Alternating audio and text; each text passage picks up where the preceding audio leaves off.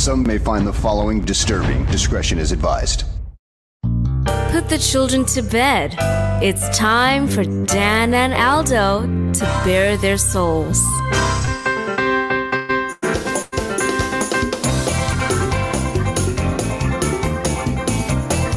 I love the Chicago Bears more than I do masturbating, and that is a lot.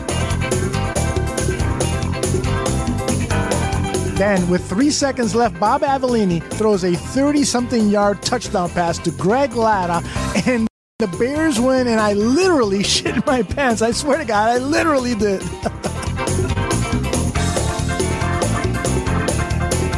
Eric Kramer, for me, I love the guy. He's a tragic figure. I mean, he embodies all that is. If they don't run the ball here, I'm going to vomit. I swear to God. Look, I don't mean any disrespect. He just didn't play that well. Not for a guy of his caliber. You know, they won, but I'm going to be miserable all week because they stunk. I don't really have any recollection of that at all, but I guess perhaps I blacked it all out. So, Dan, tape is the ultimate tool for scouts and for coaches to evaluate players, to detect plays and so forth. And they spend hours looking at tape, right? Why do they so often get shit wrong?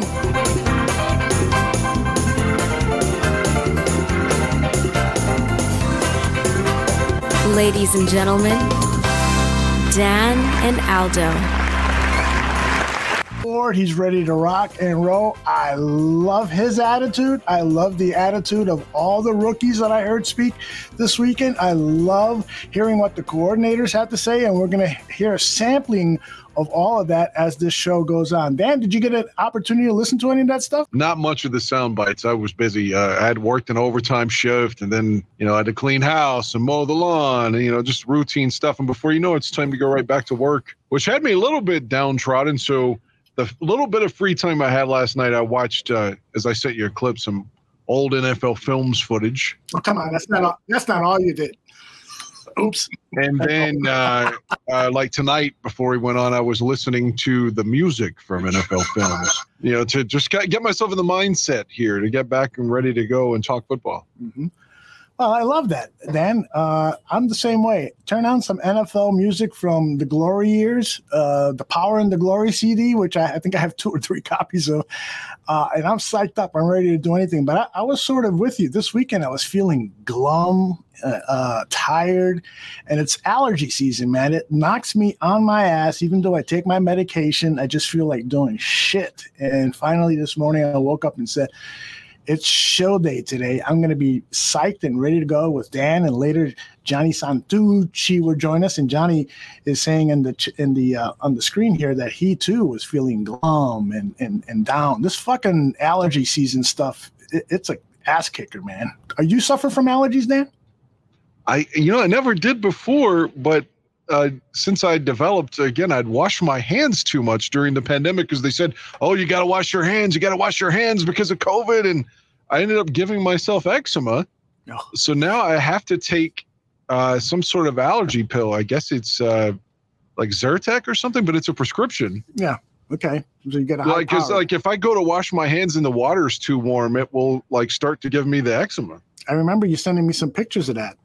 Yeah, it's weird. Like I can feel it triggering it though. And you got to take that pill to mitigate that. So I'd never had that until, like I said, they said it's from washing your hands too much or using too much Purell. Yeah. Like who knew that using too much hand sanitizer could fuck you up? I mean, well, you also get it from jerking off too much, Dan. Oh, I'm guilty as charged. So we're going to talk about what happened at Halas Hall this weekend, a very encouraging weekend, I thought, and we'll talk about the Tariq Cohen letter. I want to in on that. Can I say one thing before we get started on the main show? Sure. I just, from watching the old NFL films, once again, I did find myself inspired thinking about this Bears team. Mm-hmm. And just bear with me. You'll remember more so than most of the people listening, maybe Tooch would. Those Rams teams of the late 70s and the middle 70s were in the title game seemingly every year. Yep. and seemingly had to go to Minnesota in the cold, and they always got their ass kicked. Mm-hmm. And then out of nowhere, the team from 79, they lose their quarterback. Hayden gets hurt, and they have to put in a rookie no one's ever heard of, or a young Vince Ferragamo. Mm-hmm. And they go 9-7, no big deal, but they make it all the way to the Super Bowl, and they lose by a pubic hair against Pittsburgh in Super Bowl 14. And it's just like, you never know. The team that was stacked on paper couldn't get it done, and then the team that was supposed to suck goes to the Super Bowl. The irony of ironies with those Rams teams. I mean, they had, the fearsome foursome, and they never could get it done. And they go to the Super Bowl when the team's kind of on the downside, without all their big name stars. And maybe that's the Bears, man. Maybe we lost, the Khalil Macks and the Akeem Hickses and players like that. We thought that were going to get us where we wanted to go. And the Allen Robinsons, and then now it's a team that is not supposed to do shit, and then they surprise us. Mm-hmm. Why can't that be us? I refused to concede that it's got to be. There's an opportunity. I firmly believe it, because once more we have better coaching. I'm really think Fields is going to take a step.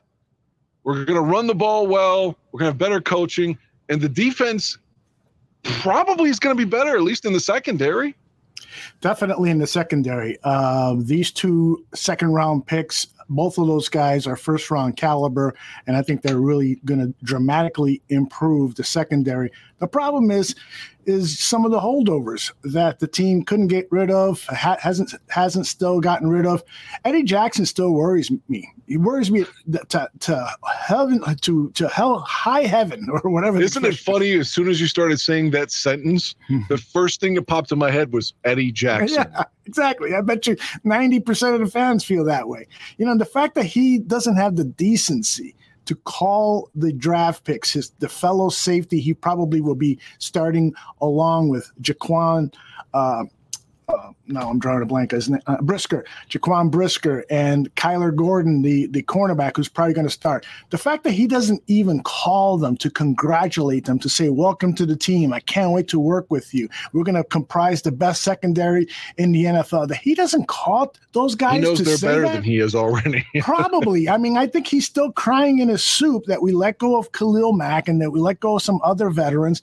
This smacks of what happened when Lovie Smith was fired, and you had some of the old veterans on defense, especially after Urlacher was let go, that they were pissed off at the organization. They were pissed off the team. They were pissed off that they hired an offensive nerd, Mark Trestman, to head the team, and they did nothing to help the team internally. They did nothing to be leaders. The one guy that I think we should single out for not tanking, to your point, is so obviously true. Mm-hmm. But if you recall, his last game as a Bear, he tears his pec on the sideline in San Francisco, or it was the opening night of the 49ers' new stadium, which I guess is technically in Santa Clara, California. But week 2 of 14, and when Charles Tillman was told that he was done and they were showing him on the sidelines, he was crying. Mm-hmm. Yeah. I mean, you don't fucking cry if you don't have your heart into something, if there's not passion there. I'm glad that you pointed that out, because that guy, he's one of my all-time favorite Bears because he cared a hell of a lot. He cared about his own career. He cared about the Chicago Bears organization. He cared about the fans. He cared about his fellow human beings. I mean, Charles Tillman is a special guy in comparison to some of these other guys that really kicked me in the balls and let me down. And I'll never be ashamed of being a Chicago Bears fan, but those guys really were pushing it for me to behave in such a way that was disgraceful, totally disgraceful. I think you're calling out Lance Briggs, I think. Well, you remember in 13 specifically, yes. I'm fairly certain that was the restaurant year. Yes. And then he got injured, which is, no one's like denigrating and saying that he wasn't hurt. But at the end of the year, at that time you could bring back like one person or something from IR. Where it's since COVID, you could do that with anybody. But back then you had like one person you could designate, and it was Briggs. And they activated him for that Philly game where we went out there and could have clinched a playoff spot and lost like 51-7. You remember that? You sure do. On a Sunday night game with Nick Foles. Yep. And but what happened when Briggs came back? not that I'm like super in shape, but Lance was really out of football shape. He hadn't even been working out during the time he was gone. You know, he looked, stockier than normal, maybe a little bit of a pot belly, a half a step slower. Yeah, I mean, Lance. It's disappointing because in so many ways I like Lance, but there's just there's certain things that he's done and said that I just don't like about that. And conversely, Walter, of course, we're always going to put Walter up, even if he hadn't died. But I think about the old games I've seen, and they had the strike in '82. Mm-hmm. So there ends up only being 9 games in '82. But the first game they come back, which I guess would have been week 12, but in reality, it was only the 3rd game. Mm-hmm. And so you have that time off from September to November. And what are you doing? And so the first game back, Walter gets the typical amount of Walter carries, and they're interviewing him after the game. Johnny Morris is, and they're like, "Are you tired?" He's like, "No." He's like, "I was working out every day during the strike, and I feel better now than I did coming into the season because that's all I did was work out." Mm-hmm. How many other players said that? Yeah. Or did that? Right. I'm with you, man. It's Did I lose you? No, I'm here. Can you hear me? Testing 1, 2. Can you hear me? I'm here. I'm here now. For some reason, I lost you. Yeah, there's been a little. Did you hear what I was saying about Walter? I heard every word. Every word. Well, what do you think about that? That's true. He was just like, I worked out every day. And he's like, I mean, every day. Yeah, that's the kind of guy that you want on your team, even if the results may not be the Hall of Fame career. But you want guys who, as the Bears' new coaching staff says, love to play the game, love to be tough, love to be in shape, love every aspect of being a professional football player. Walter Payton and the greats like Michael Jordan, they epitomized that, and they were given God-given skills that they did not let go to waste. Like we've seen so many other players in professional sports do that, who have the genetics to be great, but loafed, but didn't care, but had so many other interests that it impaired their preparation for games, that they didn't listen to their coaching staff, that they, for whatever reason, really ruined what could have been great careers. And there are plenty of Chicago Bears that we can name that are like that. And it bothers the fuck out of me, a chubby little kid who would have loved to have been able to line up at a fullback position and knock the shit out of a linebacker so that my running back could have a hole to run, but just didn't have the physical talent. And so if you look at Briggs alone is borderline, kind of close to the Hall, but probably won't get there. But if he has, let's say 2 good years with Trestman there instead of 2 shitty years at the end, maybe he's in the Hall. Mm-hmm. Maybe that's the difference that puts him over. If they're like, dude, Urlacher's gone and Briggs is still just fucking killing it. Mm-hmm. This guy's special. Yep. But the last 2 years, it just seems like he was just getting a check. Right. Cliff has a question. What do you guys think of Poles' obvious plans to take the best player available and trade down to get more picks? It's the opposite of pace. I'm with Poles on this. Weeks before the draft, I was saying I hope the Bears don't trade any of those top 3 picks to accumulate more picks. Try to do it some other way, because picking the top 3 of the 71 players on your board is a great way to start the rebuild, as opposed to trading pick number 71 or pick number 40, whatever it was, to acquire 5th rounders and 6th rounders when those guys clearly are not going to be the better guys on your board. Once you get into the 5th, 6th round and 7th round, it's really hard to distinguish who is better from, pick 60 to pick 150. They all sort of are so close together. So I'm really happy. If I could add to that, please do. Over the years, when we have a good player from the 4th round, 5th round, 6th round that hits, we normally let him walk anyway. Yes. Nick Kwiatkowski, mm-hmm. Belial Nichols, mm-hmm. Yes, guys that were lower round picks that obviously played better, that they exceeded expectations, and we let them go. Mm-hmm. I think more than anything, that's exemplifies the mismanagement of the team, is because everyone always says you got to build with the draft. You have to build through the draft. Well, at the very least, those guys, if they're not starting, should be your core reserves. Yeah. And they're gone. arguably some of those guys were let go, I think, for good reasons. The choice was between Trevathan and Nick Kwiatkowski. That proved to be a bad decision. It did, but Kwiatkowski just didn't have the speed to go sideline to sideline. And he started to play better because he started to learn the game better, and so he played quicker. But nonetheless, you see what he's done with the Raiders. He's been injury prone. He hasn't had many good games in a row. His value was overestimated, I think, by a lot of us fans. And Bilal Nichols was let go by this present regime, probably because they didn't think he could play a true 3-tech, or that the players that like Ogunjobi, who unfortunately that didn't work out, but his Ogunjobi's replacement, Jones, could probably play it better than Bilal Nichols, along with Mario. Has Ogunjobi got a deal? No, he's still out there. He's still out there. Why don't we just give him like a 1-year deal? Well, it was interesting that Poles was asked that, is the door closed? And he kind of avoided the question. He didn't say yes or no. So maybe he's still available. The issue, though, is that after you offer a guy a contract that's what was $70-80 million with 50 of it guaranteed, to go back and offer him a 1-year deal, I don't think that they'd be real happy about that.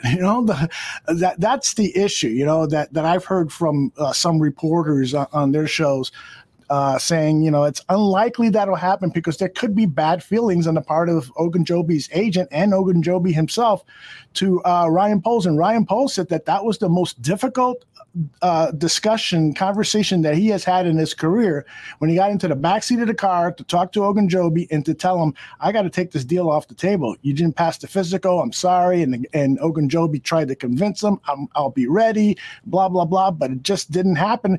And I think Poles did the right thing. If the guy who wants to sign somebody at that kind of money with there being a risk, if your doctors are telling you, yeah, this is a little risky, man, especially for that kind of money.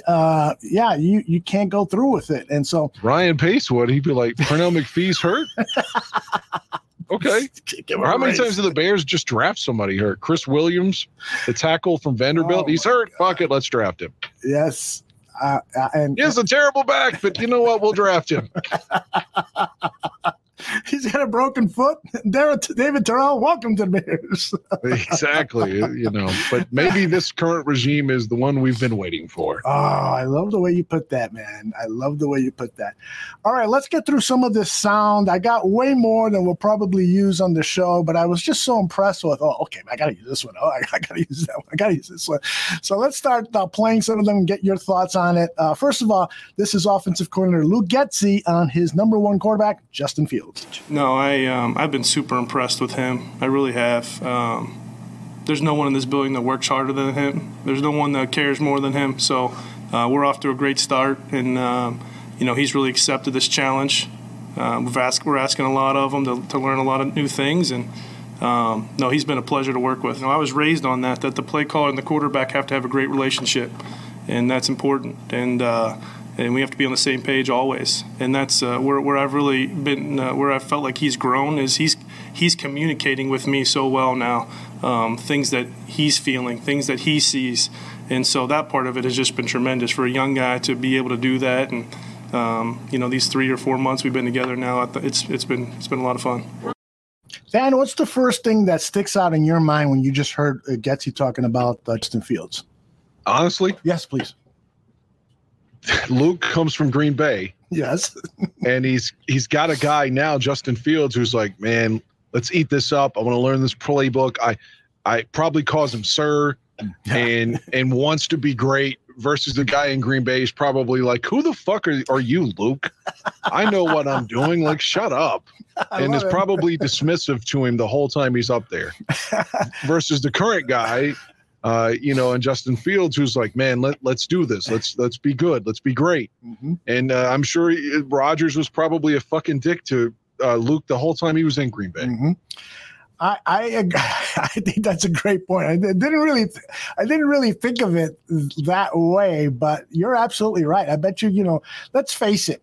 Anyone, and I think at this point, probably 60% of Packers fans will tell you that Aaron Rodgers is a condescending asshole who only cares only about himself first and foremost, and that they can't. They're hoping and praying that Jordan Love will be as good or almost as good a quarterback, so that the Aaron Rodgers era is dead. It's not like they've been winning Super Bowls with Aaron Rodgers.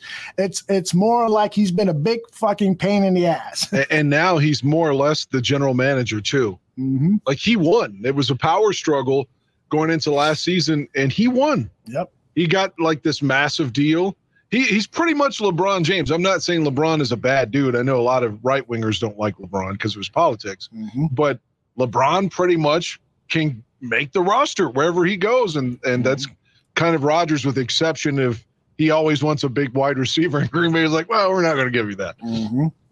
Somebody up on the screen, Cody, has said that Equanimeous St. Brown is going to be a stud this year. That's the player. I think that too. Yeah, I'm starting to, not that I had any doubts about him, but listen to Getsy talk about EQ in this soundbite, and it gives you even more hope that St. Brown could be a high contributor for this offense. No, I thought EQ had a tremendous year last year in his growth and maturity from where he was to where he is now. I was really excited that we were able to snag him up because I just think that all his best football is ahead of him. So I'm excited to see. He's one of those guys, again, talk about, a big body, a guy that can run, and his toughness and all that stuff and everything that we're gonna preach in this system. I mean, he's that expectation. He's that leader of that mindset. I love that. That gives me hope. I think, look at it this way: he's with the rival of the team that he was at, a team that he felt he didn't get enough snaps for. He didn't get enough opportunities. He certainly didn't get enough money in this offseason. So you got a guy that's coming in. I always use this Rocky III analogy. This is Clubber Lang, man. You brought in Mr. T. You brought in the guy that's fucking working out on the street. And this guy's, his whole livelihood is in the balance. Like, if he has a good year here, the Bears will give him a 3 or 4 year deal. Absolutely. They want him to be here. Yes. So go earn it. And I think this guy's going to earn it. And if he stays healthy. Yeah, I agree 100% with what you just said. And I'll add to that. I remember watching I think it was the HBO show with Gumbel on Sports, or whatever that show is called. And it was a feature on the St. Browns. The father, who was a former weightlifting champ, this guy was steroid sculpted to the T, and how he raised his two sons, Equanimeous and the young man that's playing the wide receiver for the Detroit Lions. And he had a good year. Yeah, an excellent rookie year. He showed a lot of promise. We saw him score a touchdown at Soldier Field. You and I did. And so the thing is that in that featurette, you could kind of tell a little bit that Equanimeous was the more cocky of the two, and probably wasn't as mature as he should be, and that maybe all the accolades his father would, not that his father didn't put him through hard work, but he did, but some of those accolades maybe made his head too big. And so to hear Getsy said that he's matured so much, this could be it, man. It takes receivers 3-4 years, a lot of receivers in this NFL, to really mature and get to the top of their game after that third year. So, St. Brown, it's all on you, brother. And I think the Bears didn't have the best wide receiver class last year. On paper, you had some speed and it looked like there was some potential. And then obviously you had franchised Allen Robinson, and I'm not going to sit here and badmouth number 12, but it's not like Allen was getting double teamed last year, and he still wasn't getting open. Now, maybe he was hurt. Maybe it was Nagy's vendetta or whatever the story was. But for whatever reason, he just wasn't himself at all last year. So if you can get almost anything out of Pringle or, what's his nickname now? Equanimeous. What was it? EQ? Is that what it is? EQ, yes. If we can get, I'm going to start saying that because I almost want to say ignoramus every time. If we can get something from EQ or Pringle, then that exceeds anything you got probably with the rest of the receivers other than Mooney last year. I saw Pringle make play after play when I was watching Chiefs games. He was always there. Now, was that because of the cast around him? Having Tyreek Hill on the football field is going to open things up for you. But what I also saw when he was with the Chiefs was that explosive yards after catch. He just made moves, got, first of all, he would get open, find that open spot. And then after catching the ball, he would just blast through tacklers, make moves past tacklers. And so I've always kept an eye on him, thinking maybe when this guy's a free agent, he might be a good pick for the Bears. And lo and behold, the Bears grabbed him. He was one of 4 or 5 guys on my list that as kind of second tier guys. Obviously, the Bears were going to pay for the first tier guys that were free agents. So I'm glad they got Pringle. I'm a little disappointed with that off the field incident, but it's not that big of a deal. I mean, you hate to put a kid in danger, so I shouldn't downplay it that much. But it doesn't appear to be as bad as the headlines made it seem. So I'm a big fan of those 2 young free agent wide receivers, definitely. Where did Bird go? Bird. Jameer Bird. I think he's still a free agent. Him and the other wide receiver that was signed last year, Jameer Bird, and who was the other guy? The guy from San Francisco. Yeah. Goodwin. Goodwin, yes. I think they're still free agents. Last time I looked at the list, which was about, I think, late last week. So they're out there. Marquise Goodwin. Thank you, Tooch. Getsy, talking about the run game. I think you're going to like this, Dan. We emphasize 11. It's 11 as one every single play. It doesn't matter if we're in the run game, pass pro, or we're throwing the rock. I mean, it's 11 as one. It takes all 11. And for a young quarterback, implementing that around him, I mean, that's huge. So if you can run the ball, that helps you in your play pass game, and you have to avoid. The hardest part of this game is dropping back to pass. It's simple. I mean, plain and simple, that's the hardest thing to do in this league. And so if you don't have to do that as often, then you got a chance. Send the memo to Matt Nagy. Can you believe it? Not to keep just kicking Nagy, but to kick Nagy. Why not? He'd have a drive where they hand David Montgomery the ball like 6 straight times and get like 75 yards out of it, and then would turn the ball over on downs on 4 straight passes out of the shotgun and not get any points. Because that's what he wanted to do as a quarterback, not because it was right for the team, not right for the personnel, a right to win the game. No, fucking Matt Nagy was an egomaniac. And listening to Getsy talking about how the run game is going to help Justin Fields. Oh my God! What a message from God! I wonder if Matt Nagy ever figured out the why that he was always talking about. The why was him. He's the why. That's right. God, I just fucking hate that guy. Somebody in the Chiefs locker room should put a sticky note on the mirror so that when Matt Nagy walks up and says, the why was you asshole, sign the Bears. Or just have, anytime there's a picture of his face somewhere, just draw a penis on it. Just act like you're in school, because this guy deserves no respect whatsoever. That's no good. Respect. That's good. Let's see. I got so much more here. Getsy on tapping into another miracle here that an offensive coordinator realizes this. This is him talking about tapping into players' strengths. I think the biggest thing is, as when guys get here, whether they're a vet or whether they're not, when you get on the practice field and you see what they do best, it's about tapping into that. For each player, not just Velus, but each guy. And so if Velus shows that he can handle more, then he's going to get more. But it's about each and every single guy on our team. We got to tap into what they do best, and I think that'll give us an opportunity to be the kind of offense that we all want to see. Dan, that's like, asking me to have an orgy and try to satisfy 3 women at the same time. I can't do that anymore. I can't.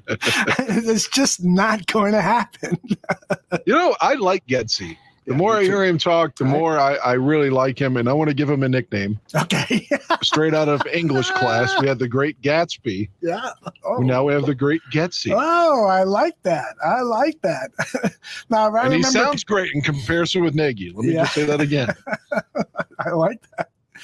Now, this is Getsy talking about Larry Borum and Tevin Jenkins, the two top draft picks. Jenkins was round 2, Borum was round 5. But talking about them and plans for them. As far as their mindset, their approach every single day, I'm excited about them. I think they both have a really good chance this year to show what they're made of. And, we're trying to set a mentality up front. And I think both of those guys are good leaders for that, for sure.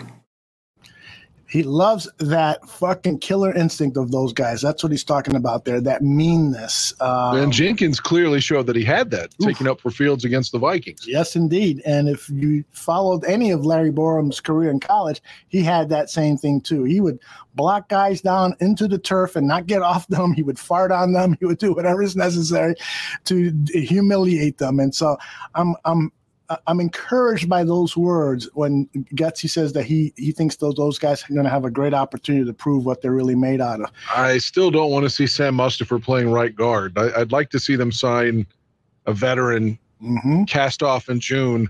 Maybe not a cast off, but somebody that could come in and give you a bridge to your next right guard draft pick. Yeah. Well, now, again, I undervalued James Daniels. When he left, I was like, I'm glad the Bears didn't give him that money. I know some people disagree with me. I'm fine with him being gone, but you got to have somebody that can play this season in that spot. Yep. And, I think that we might see somebody like maybe even Larry Borum play that right guard. I think I mentioned that. And play the 5th round pick at tackle? Yeah. Or they pick up a veteran. But one of the things about that 5th round pick, what's the hell is his name? Braxton. He came off sounding really good this past weekend. Listen to him answering the question, what are you trying to prove this past weekend at rookie minicamp? I think the biggest thing is being coachable. When the coach tells you your first step's too slow, you go out there over and over again and try and, correct that first step. That was a big thing for me even yesterday, is just that first step was too slow and behind me, and so I wasn't gaining enough ground to get to where I need to be. And, some of these guys, when I get to training camp, is going to be much faster than they are now. So that's very important. I think just being coachable and understanding, looking at the coach and being like, yes, I understand that. I can pick that up, and now I can go translate it on the field. Just looking quick, finishing, and all that stuff as well. I love that. I do too. And not just what he said, because how many years, again, not to keep jumping on Nagy, but the last 4 or 5 years, even maybe during John Fox's run, anytime there was some sort of progress or lack of progress in mini camp or in training camp or OTAs, they'd always say, trust the process. It's going to be okay. Don't worry about it. Matt Nagy would say, if Mitch gets picked off 12 times in practice, don't worry about it. It'll be okay come September. And it's like, and I'm not kicking Trubisky either. I liked Mitch, but at least now it just sounds like even in May, they're like, no, these OTAs and rookie minicamps matter. And you got to learn from it, because so it's his first weekend in, and they're already telling you, bro, your first step's not fast enough. Okay, I'm going to work on that. I like it. It's constructive. Yep. I'll never forget watching the season of Hard Knocks when Martellus Bennett was a rookie with the Dallas Cowboys. And his offensive line coach or tight ends coach was giving him instruction.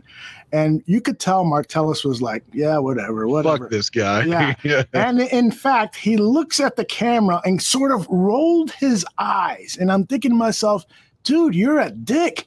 It's not just that this looks good on you, but it looks bad for the coach. You're basically saying, that this guy isn't good at his job. You're fucking spitting on him while he's trying to help you become a better player. Now, I don't know. I don't remember that coach's name, or maybe he ended up being a bust in the league and so forth. But you don't do that when the fucking camera's rolling on you. If you got a problem with that coach, do it man to man behind a closed door.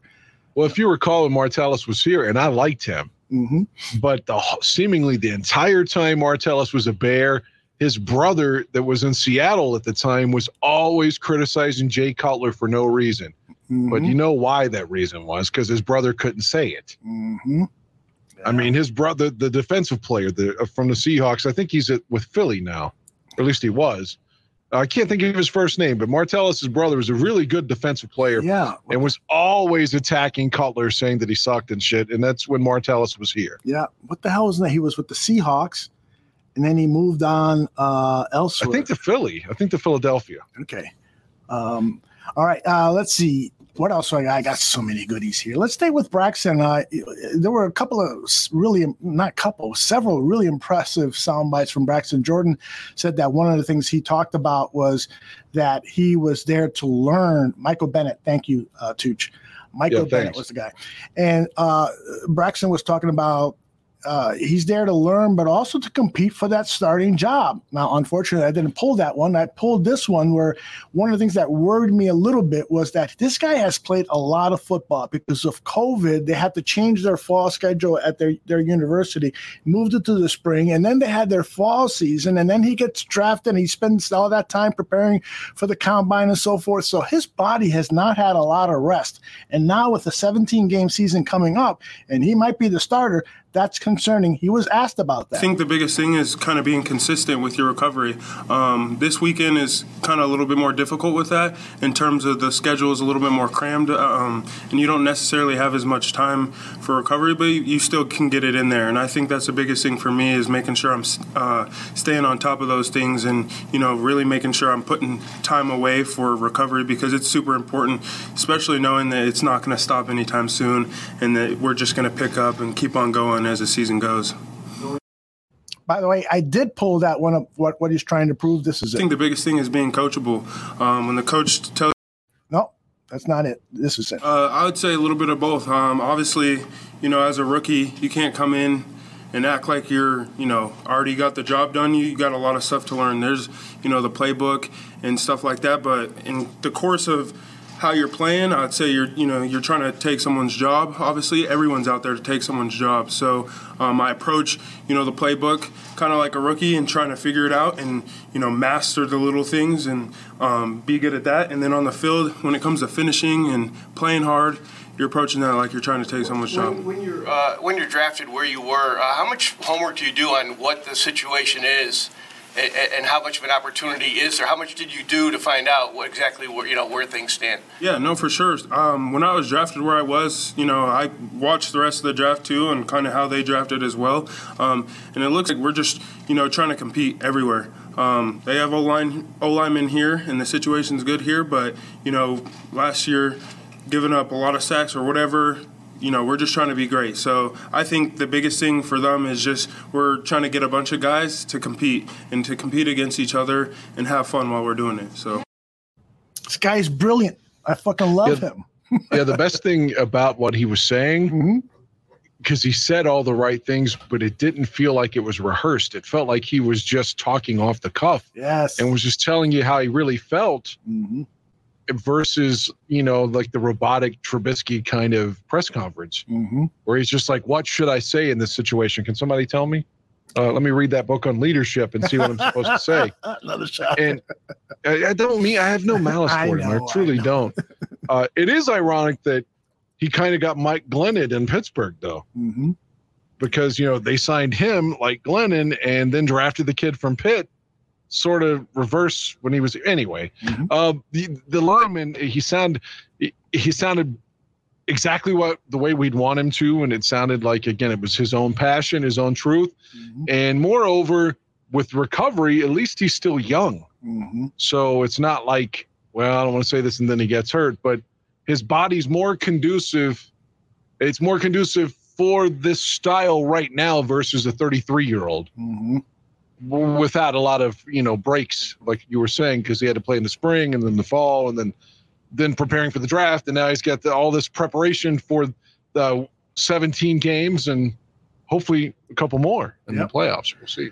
Who was his name? Jordan Murray in the chat says they put him up in the podium for a reason.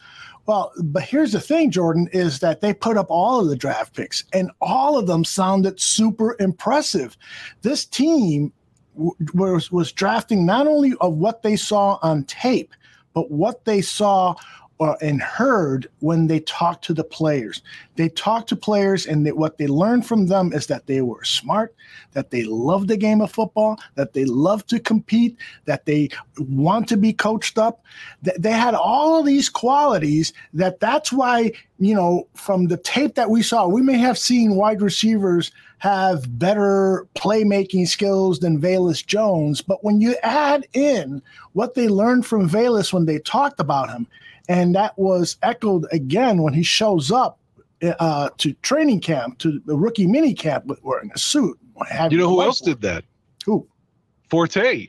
Matt Forte, that's right. True pro. When he was a rookie, he showed up in a suit. Yep, true pro. And I love that about, the way they're building this team. And you can't, sometimes you need a whiskey drinker who likes to, punch somebody in the face every now and then. Sometimes you need somebody like that on the roster. But you first and foremost, you need those guys with those qualities that I just mentioned. They're going to help you win a little bit more often than the guys who are always facing, criminal offenses. Do we have anybody on this team now that seems like the kind of guy that would Dan Hampton it? Let's go get drunk and kick somebody's ass. It's like everybody on the 85 Bears, you thinking? Well, yeah, Mongo or Hampton would fuck anybody up, but I'm just saying, like, who is anybody on this team now of that ilk?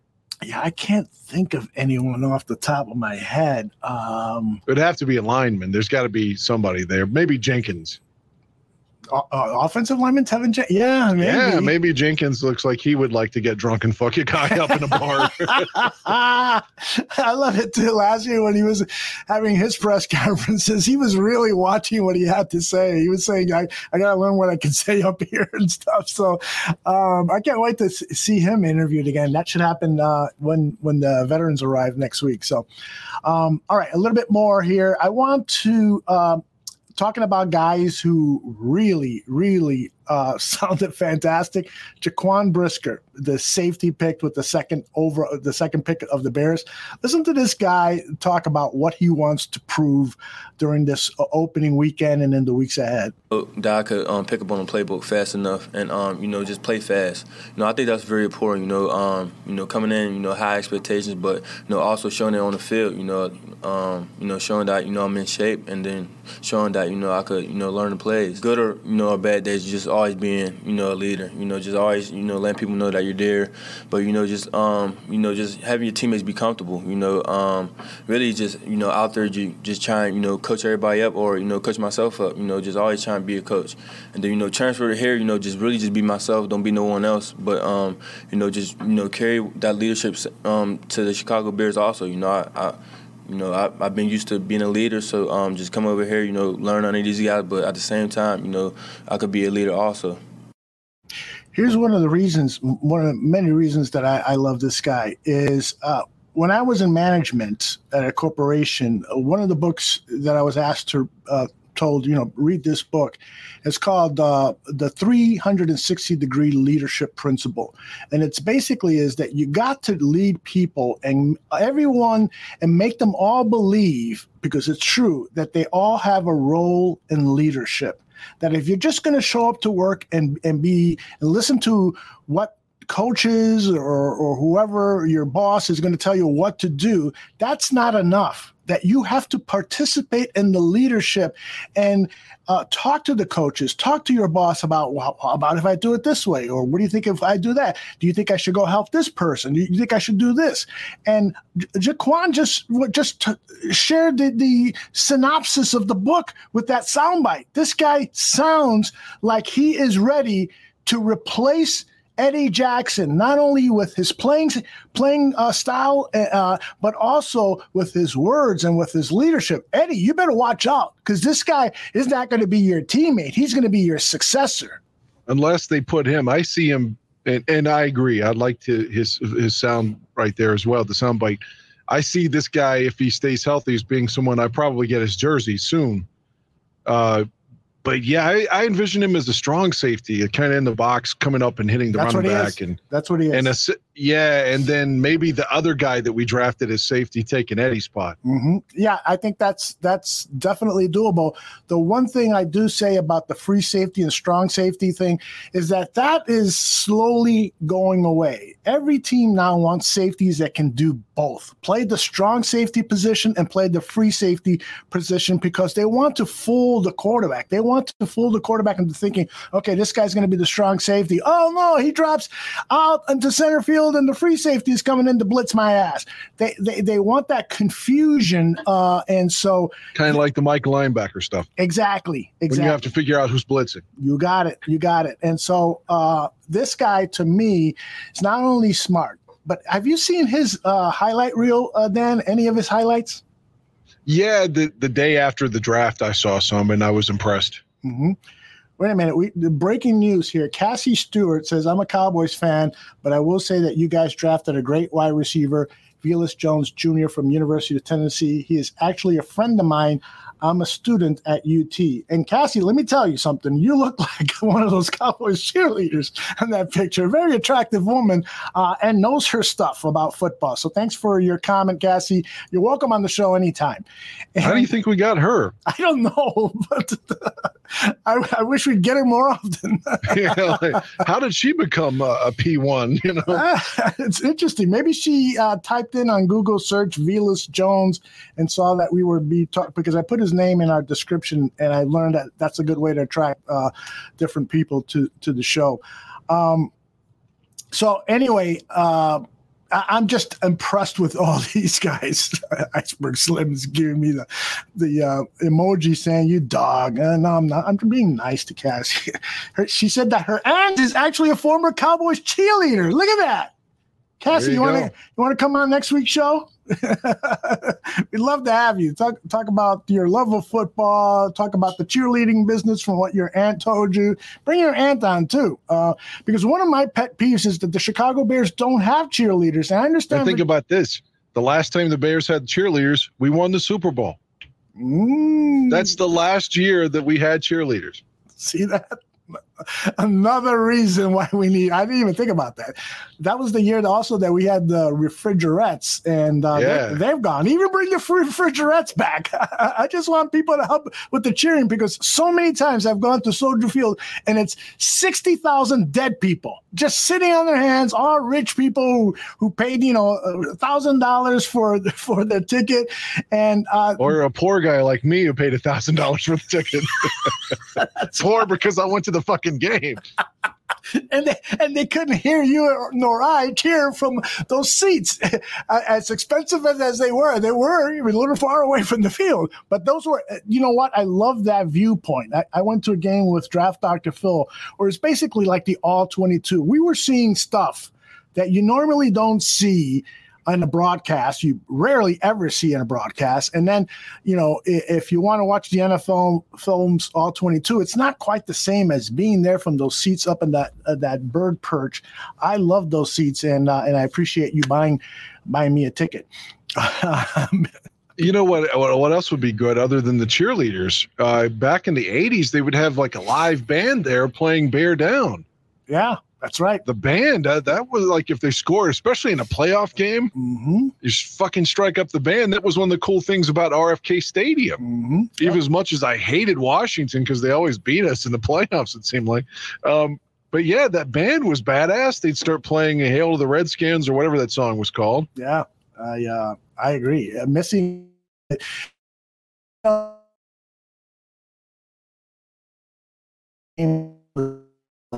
several years ago.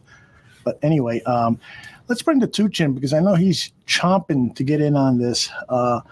Santucci, come on in. Join the party. Let me get rid of this. Hello.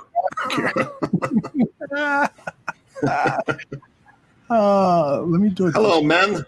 How are you, sir? I forgot my whiteboard. You forgot your whiteboard? And you forgot to wear a tie. I'm not wearing a black shirt today. It's not like a floating head. Tooch, you've been listening to the interviews and what we've been talking about. Anything stand out to you about any of the interviews we already heard and you want to comment on? I love this Braxton Jones kid, man. Right? If this kid doesn't win a starting spot, I'm going to be a little disappointed, I'll tell you. Yeah, I mean, there's still a long way to go. You got to see him in pads. You got to go through the whole process and stuff. But yeah, I'll be disappointed just from a character standpoint. I'd love to, settle in on who the 5 guys are going to be for the Bears offensive line for the next 10 years. I like to get that settled as quickly as possible. And he's certainly a candidate. Yeah, I think I like more and more what I hear from both the general manager and the coaches. Luke Getsy, we learned a lot. We learned. We were talking about Equanimeous St. Brown, how this kid could have a breakout season. So he'll bring that knowledge of the system of Luke Getsy, the great Getsy. That was awesome, Big Dan. I love that. That is good. Well, I got lots of sound of the defensive coordinator too. Let's just get through 2 or 3 of them and have your guys comment. First one I'll play is this is going to really thrill all of us, Dan, Tooch, everyone who is with us live. This is going to thrill us when Williams, the new defensive coordinator, started talking about the autonomy he has gotten from Matt Eberflus. This is not Matt Eberflus's defense as much as it is Williams. The 3 technique can affect the quarterback. Wrong one. He's been outstanding, what that means is he's kind of stayed away so I can put my stamp on it, so I can put my personality to it, I commend him for that. To every meeting or every practice, he's not looking over my shoulder, so I got to go, am I doing things right? He's kind of stayed away and said, Alan, you take it, you run with it, you build it, you do it, put your stamp on it. And so, and then he's kind of stayed back, similar to what Coach Dungy did when he was in Indianapolis. He stayed back, and when you asked, hey, I need some help here, he stepped in and he lends his expertise, and or he steps in and says, hey, have you thought about this? A+. I don't know if many people could do that, have a defensive background, let someone go and put their stamp on it, and so far he's done that, and yeah, I can't say how much I appreciate that. I love these guys. It's the absolute antithesis of Matt Nagy. Yes, nobody on the offensive staff during his run could say anything close to that and be truthful. Yep. It's like McCaskey or Bill Polian did a list. These are all of the traits of Matt Nagy. And then these are the opposite traits that we want. Who fills that the best? The opposite of Matt Nagy. Find guys like that.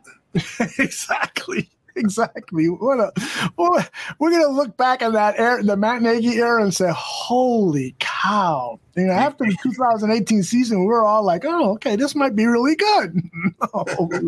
No. I know you were one of the few. I guess Draft Dr. Phil was very critical of him back then too.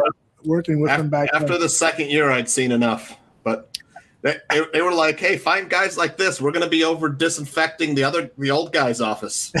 Get every bit of virus and stench and contagion out of there." And thought and management philosophy. Exorcism. The priest will be here. Yes, exactly.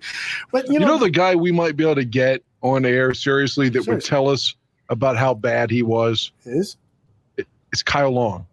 Ooh. I don't know if you noticed, but Kyle's got his Bears jersey on in his Twitter picture again.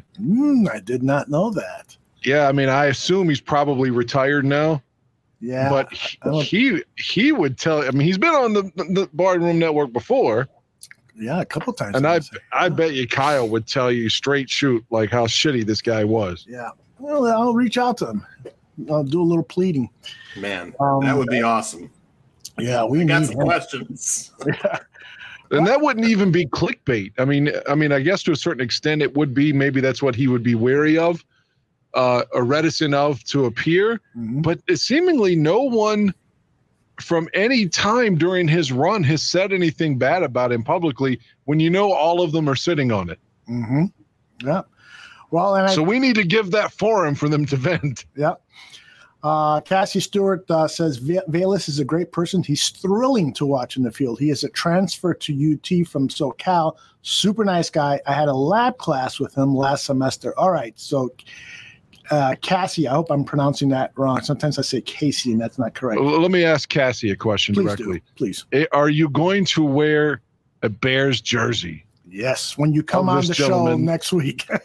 Yeah, maybe you'll be a Bears fan now. So maybe we have a new fan. Yes. Not us. I mean the Chicago Bears. Yeah. Egotistical in terms of ours thing here. I just meant, like, is she going to buy a Bears jersey now? He's wearing number 12, I think, right? Robinson's old number? Yes, he is. That's right. Yep. That's right. Cassie, I'll buy you a Bears jersey if you come on with Velus. All right? Oh, yeah. Number 12, Velus Jones jersey. And it won't be one of these Kmart jerseys. Kmart still or the, not to sound prejudiced, but those Chinese online knockoffs. God, those are horrible. The orange is always wrong. The stuff's falling off the jersey. The size is always wrong. You bought a couple of those, right? I bought no, I had a guy I gave him the entire 2001 season on DVD, and he sent me a Roquan jersey when Roquan was a rookie, and that was so cool, but like the nameplate was falling off, and I mean, it wasn't his fault, you know. I mean, it was just how the Chinese jerseys are made that way. Mm-hmm. But yeah, God, the color's wrong, the name shit's wrong. I think I had a Kevin White one like that too. Oh my God! Because again, he was from here, you know, WVU and stuff, and man, you talk about a bust. Big time. Cassie says Cowboys first, but I can pull for the Bears too. So, I got a good friend who's a Cowboys fan, and I don't talk to him during the season, especially if the Cowboys are playing better than the Bears, so I haven't talked to him in a while. All right, let me play another one from Mr. Williams. Let's see here. He talked about. Let me see. Oh, this is my favorite one. Chicago Bears. You know, every time I say that, I sometimes I get emotional. Chicago Bears. Isn't that? Did you want to hug the guy? Yes, I do. Now he knows how I feel. Like, exactly. Chicago Bears 5-11. Chicago Bears. I'm crying. That's right. The reason we cry, Coach Williams, is because they suck so badly. After hearing that clip, I will never forget this guy's name because previous to the show, I had to look up his name. I was like, what the hell is the defensive coordinator's name? God damn it. Something Williams. I already liked him better than Desai. Oh, yeah, me too. Definitely. Let me give you another reason to like him. This is him explaining the importance of that 3-tech defensive line position. He spells it out so great. I mean, one of the things these guys have been talking about from Ryan Poles on down is what great teachers there are on the coaching staff. And you can just tell by listening to Williams that he's a great teacher. Listen to this lesson on the 3T. The 3 technique can affect the quarterback.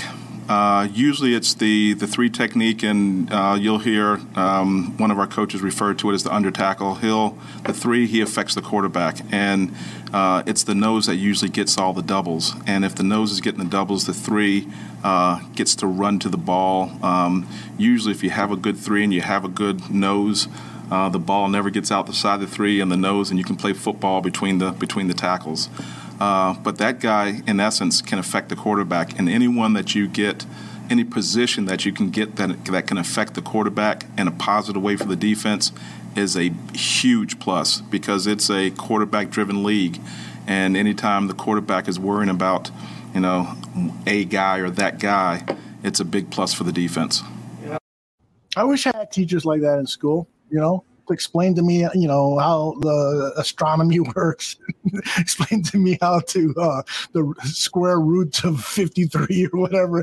I just never had teachers that made it, just listening to me. He's so interesting and it articulates things so well. I love this guy, man. The pervert in me would like to have had teachers that, like on the news, that are always getting arrested. Yes. She's fine. She's 28 and she blew a 5th grader. Like all my teachers look like Dorothy from the fucking Golden Girls. You never had an attractive female teacher? All my female teachers look like they would hate me and damn sure didn't want to blow me. They wanted to fucking kill me. That's funny. And they look like my great-grandmother. Yeah. I'll never forget when I was in 5th grade. Eleanor Roosevelt. Same dental work as Eleanor Roosevelt. Just looked like they came from the fucking Dust Bowl or something, the grapes of wrath. That's because of the part of the country that you're from. They probably still look that way today. Maybe so. Touche. I'll never forget. My brother was a year older than me. He would come home from school and says, "Did you see Mrs. Cohen today? Oh my God, we were all trying to look up her skirt and blah, blah, blah, and blah, blah, blah." And at that point, I wasn't like, I'm just trying to listen to what she's teaching. And then all of a sudden, one day at school, she bent over to pick up an eraser or something. And my whole life changed. Then puberty. It's like, oh my goodness. Now I understand why my brother's in the shower for so long.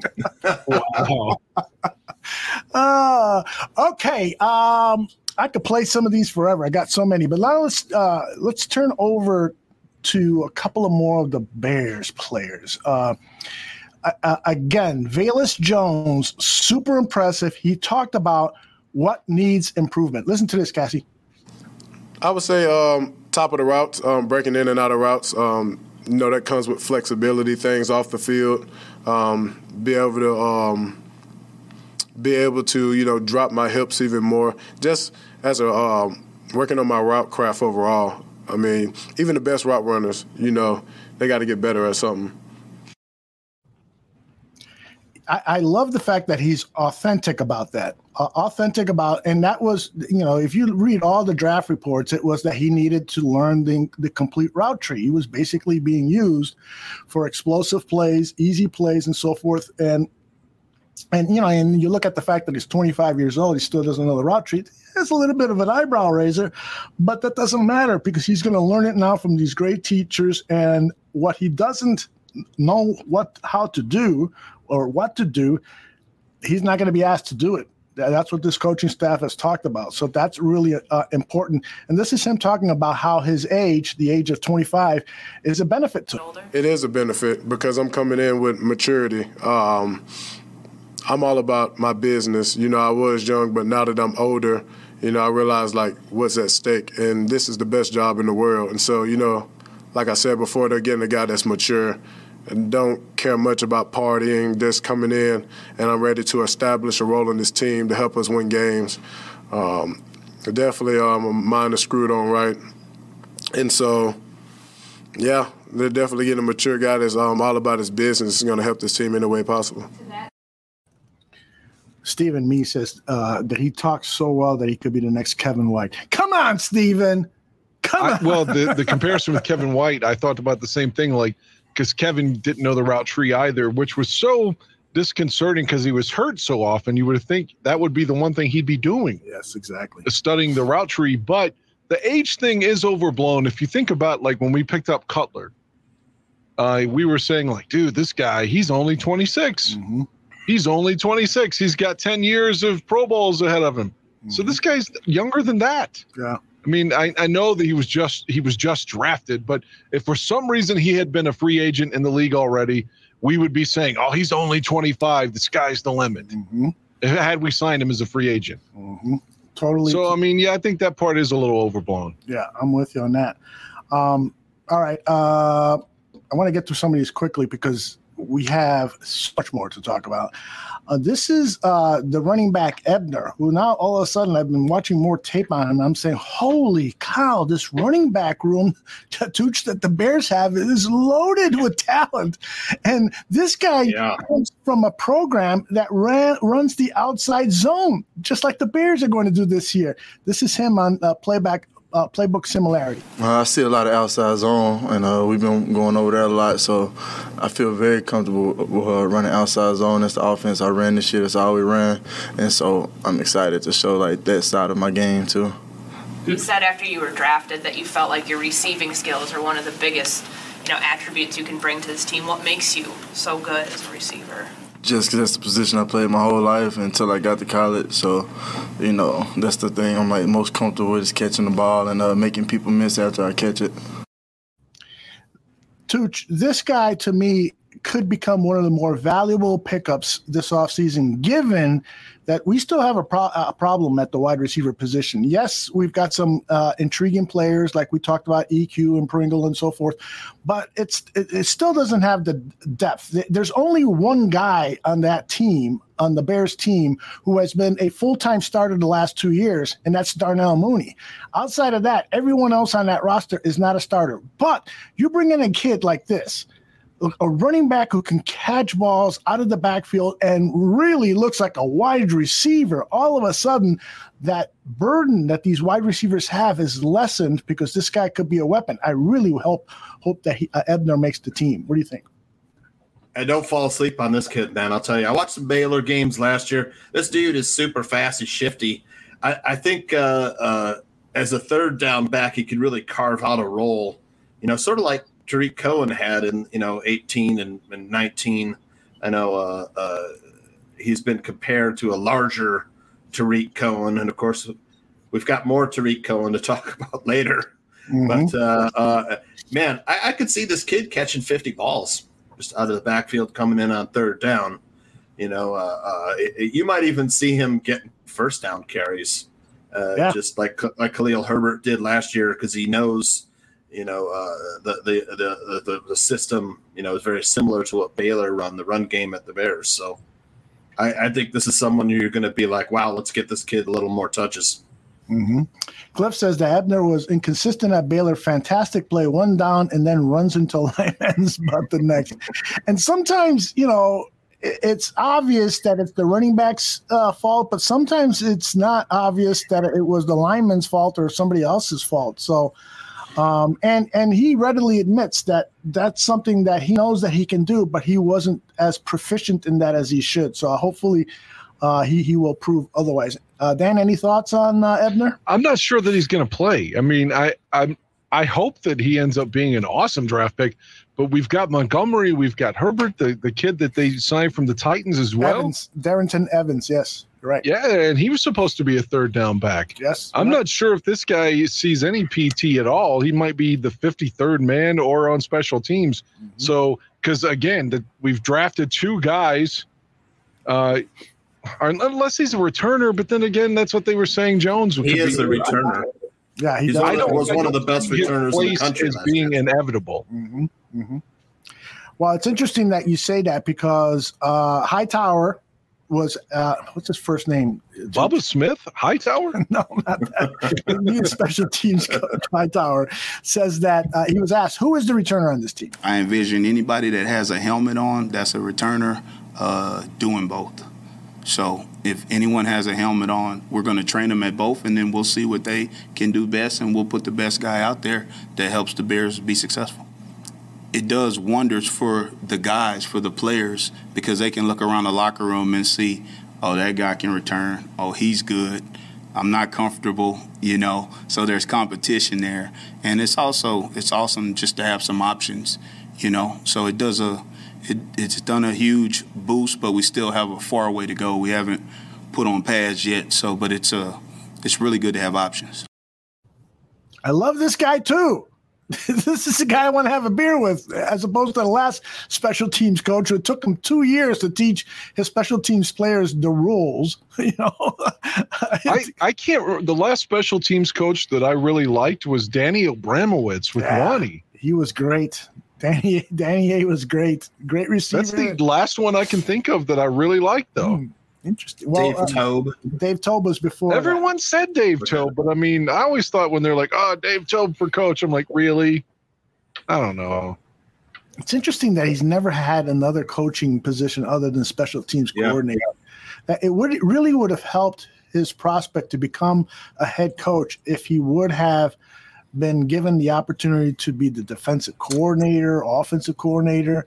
But I guess that was never. Don't you think Dave Tobe was just made by Devin Hester? I mean, I could have been the special teams coach with Devin Hester because Devin Hester just caught the ball and ran. Yeah, that's a good point, man. I mean, Devin Hester was, should be a Hall of Famer. And it's like, sometimes like Matt Nagy, for example, gets a job based upon some success that he really didn't contribute to.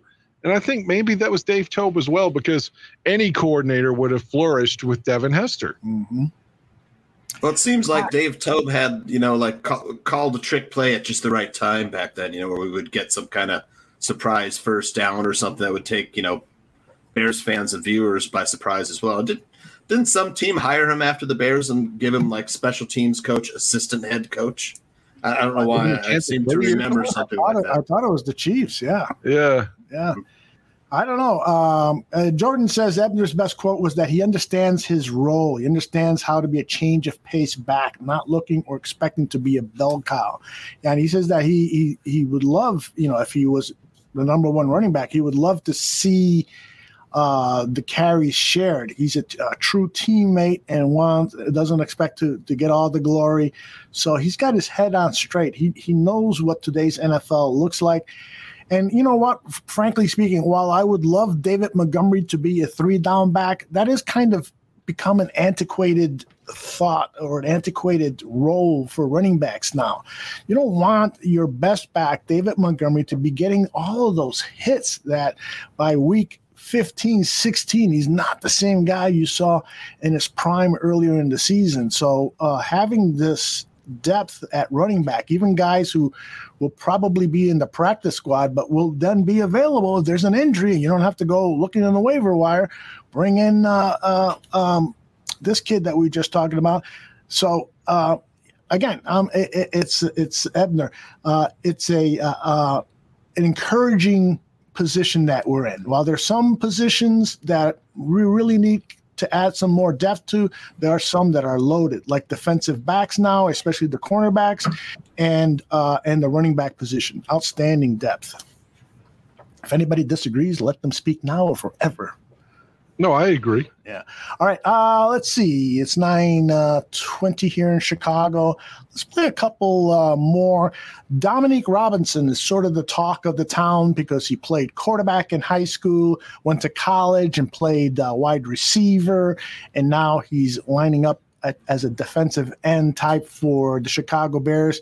So I selected this soundbite just to get to know him. This is about 50 seconds of him talking about himself. I did. I graduated in 2019. I started my master's a couple semesters ago, so I'm 4 classes out. I'll probably finish it sometime soon here. We'll see. How did you manage all of that with more than a full-time job? Yeah.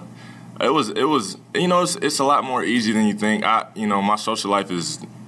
I'm married now too, so I've been talking to the same girl ever since freshman year, and I don't have much of a social life. I don't like going out. I don't drink. I don't smoke. So, doing work was not hard. Sometimes it was a little tough getting the work done. You got roommates and stuff like that, but it was easy to manage. It wasn't nothing crazy. Do you have aspirations in that field? I do. After the playing is over, I plan on getting back into the school systems, doing some high school counseling. I love this guy. I love them all.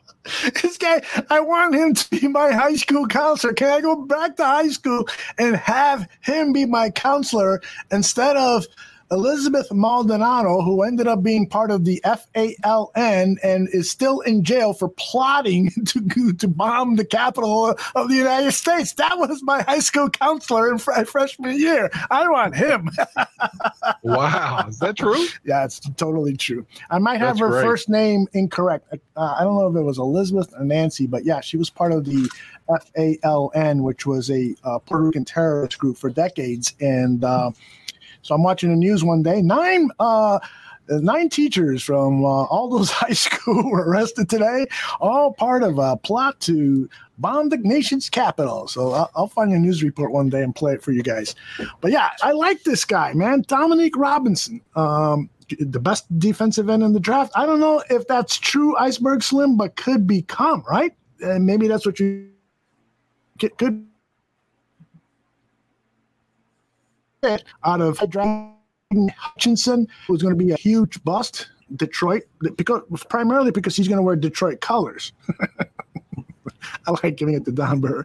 Wait until Dominique's body matures, says Nomad. Yeah, this kid is special, man. And he's one of those guys that I one of the things that he didn't talk about in his interview, and if he did, I missed it, was he needs to really devote himself to special teams, because if he becomes an outstanding special teams player, then he won't have to wait a year in the practice squad. He can be a backup defensive end, maybe the 6th or 7th in that 8-man rotation that they want for defensive linemen, and then also be a 4-down player on special teams. So I'm really, really hoping. And speaking of special teams, this is Hightower on what he looks for in traits for a special teams player. So the one thing that I love, and I think we all love, and it's a team-wide deal. It's not just special teams, but I look for speed. All right, speed, explosiveness, how fast the guy is, and not necessarily how fast he times. How fast does he play football? You know, and then obviously when we get the pads on, we look for physicality. Is a guy physical? Is he tough? And really, if he loves football, and does he love it 24/7, or is it a guy that just loves it on game day? Outstanding. I love all these guys. I love the entire coaching staff that has spoken to the media. And we've gotten, and then I haven't even heard the position coaches talk yet. And I really want to, because they are described as great teachers. And I love talking to people who have that kind of academic approach to sports. You need coaches who are smart and know how to articulate their lessons to players in a way that they can then convert that knowledge onto the playing field. And so I can't wait to hear those guys, hear more of these players. Outstanding. I won't play anymore. I have dozens more, but I won't play anymore. I just want everybody to know that we should all be hopeful. We may not make the playoffs this season, although Dan is betting one of his 57 jerseys. No, I'm not guaranteeing anything. I'm just trying to tell everyone I don't see us being as poor as everybody says. I'm with you. And like bottom 5, God, who was it? That guy that used to be in Detroit that ran out the back of the end zone that's an analyst now and had that safety, Orlovsky. Dan Orlovsky. Yeah, who's got all these opinions considering the guy was fucking terrible as a player. But okay, he said that Justin Fields will be in the bottom 5. I mean, how the fuck do you know that? And I repudiate that. I don't think that that's true. Thank you. I'm with you. Tooch, your hope level, has it risen just a little bit listening to these guys? Just a little? Yeah, very much. Oh, look at that. Damn, we got him. Yeah. We got him. It's He's like, gone from a pessimist to not quite as much of a pessimist. Now we need to get Zimmerman, because he was saying it doesn't matter. This year doesn't matter. No, it always matters. It's like they said, we drafted the opposite of everything Nagy. We've hired and drafted everything opposite Nagy. We've drafted kids that are smart and well-spoken and good characters, it looks like. And then the coaches are all, confident and well-spoken as well. They have a good plan for everything. It seems like they know how to coach, which is a change from Nagy and company. But I'm it's really kind happy. of the same to my ex-wife. She's with a Republican who has a big giant beard, and I'm a left-winger who is always clean-shaven. So she got the exact opposite. And every time I'm like mentioned that, God, you married a fucking right wing or going to marry a right winger or something, she's like, he's not that bad. She's a liberal too. So. That's funny. But the point is, to Chooch's point about the Bears, I was making a joke, but it's true. She went for the complete opposite of me. Mm-hmm. And maybe that's a good thing for her. So hopefully it's a great thing for the Bears. Yeah, I hear you. All right, let's talk about the story that broke earlier today on Tuesday. Tariq Cohen in the Players Tribune. Those of you who don't know, thePlayersTribune.com. It's basically a website where they publish stories written by athletes or coaches or agents, but primarily players. And they get to share their thoughts. The first time I came across it was when Anthony Miller wrote a story that was basically a plea to NFL general managers saying, I'm going to be the greatest, I'm a hard worker. And I bought into it, and I wish I would not have.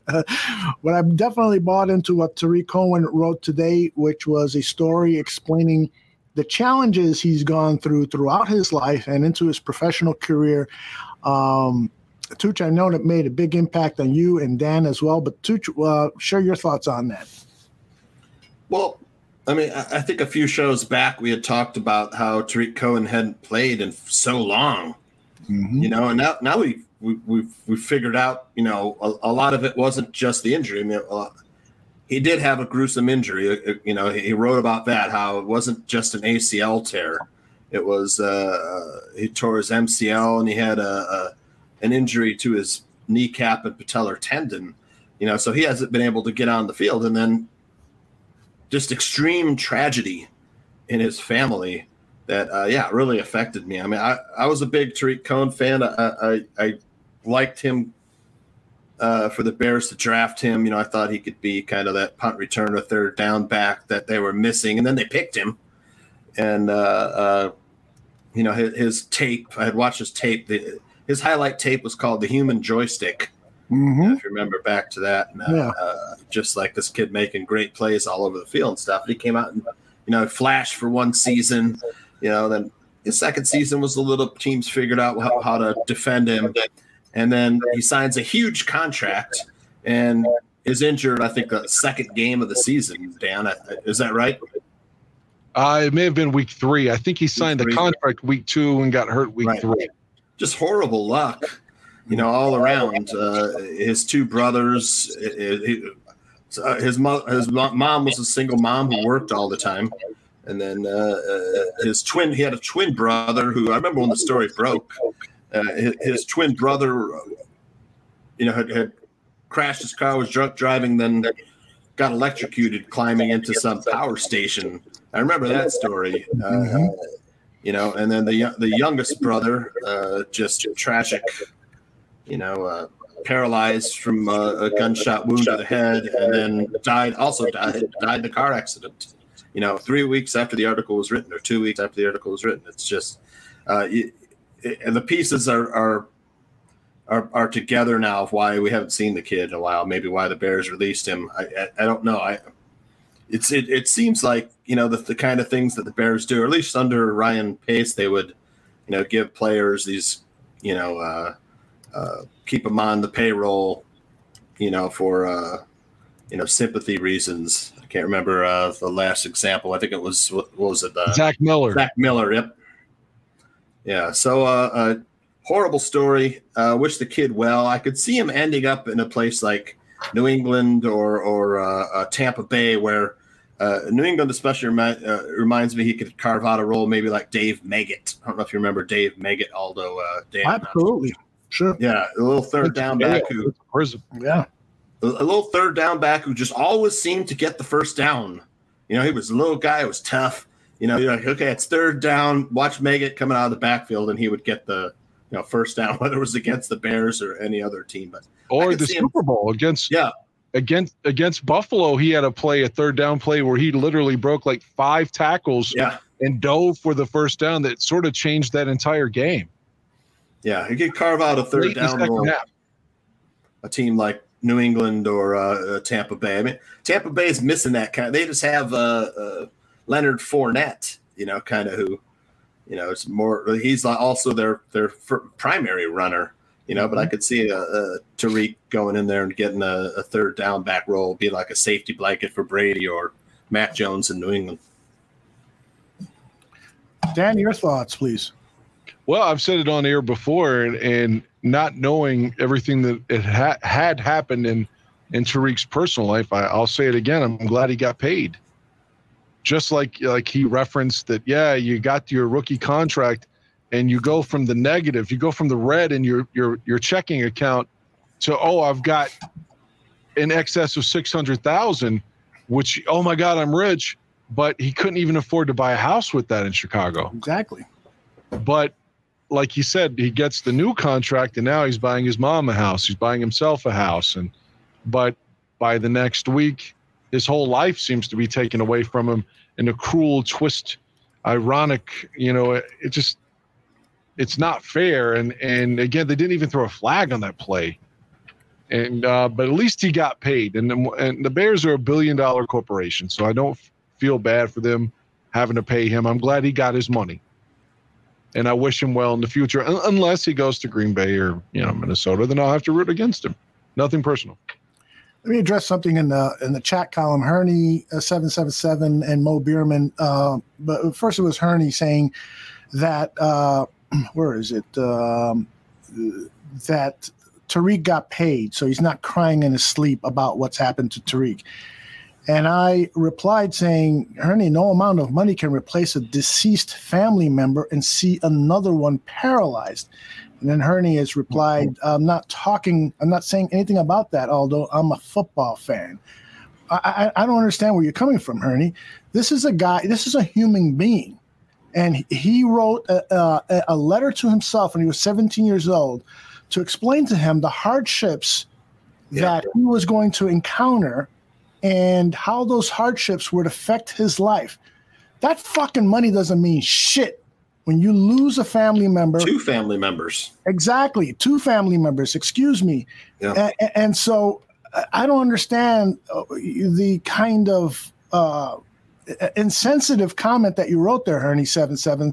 So I apologize if I got it wrong, if I misunderstood the intention of your comment, but I just feel like that's inappropriate to say when we're talking about a man who's lost family members and the millions of dollars that he has acquired since then.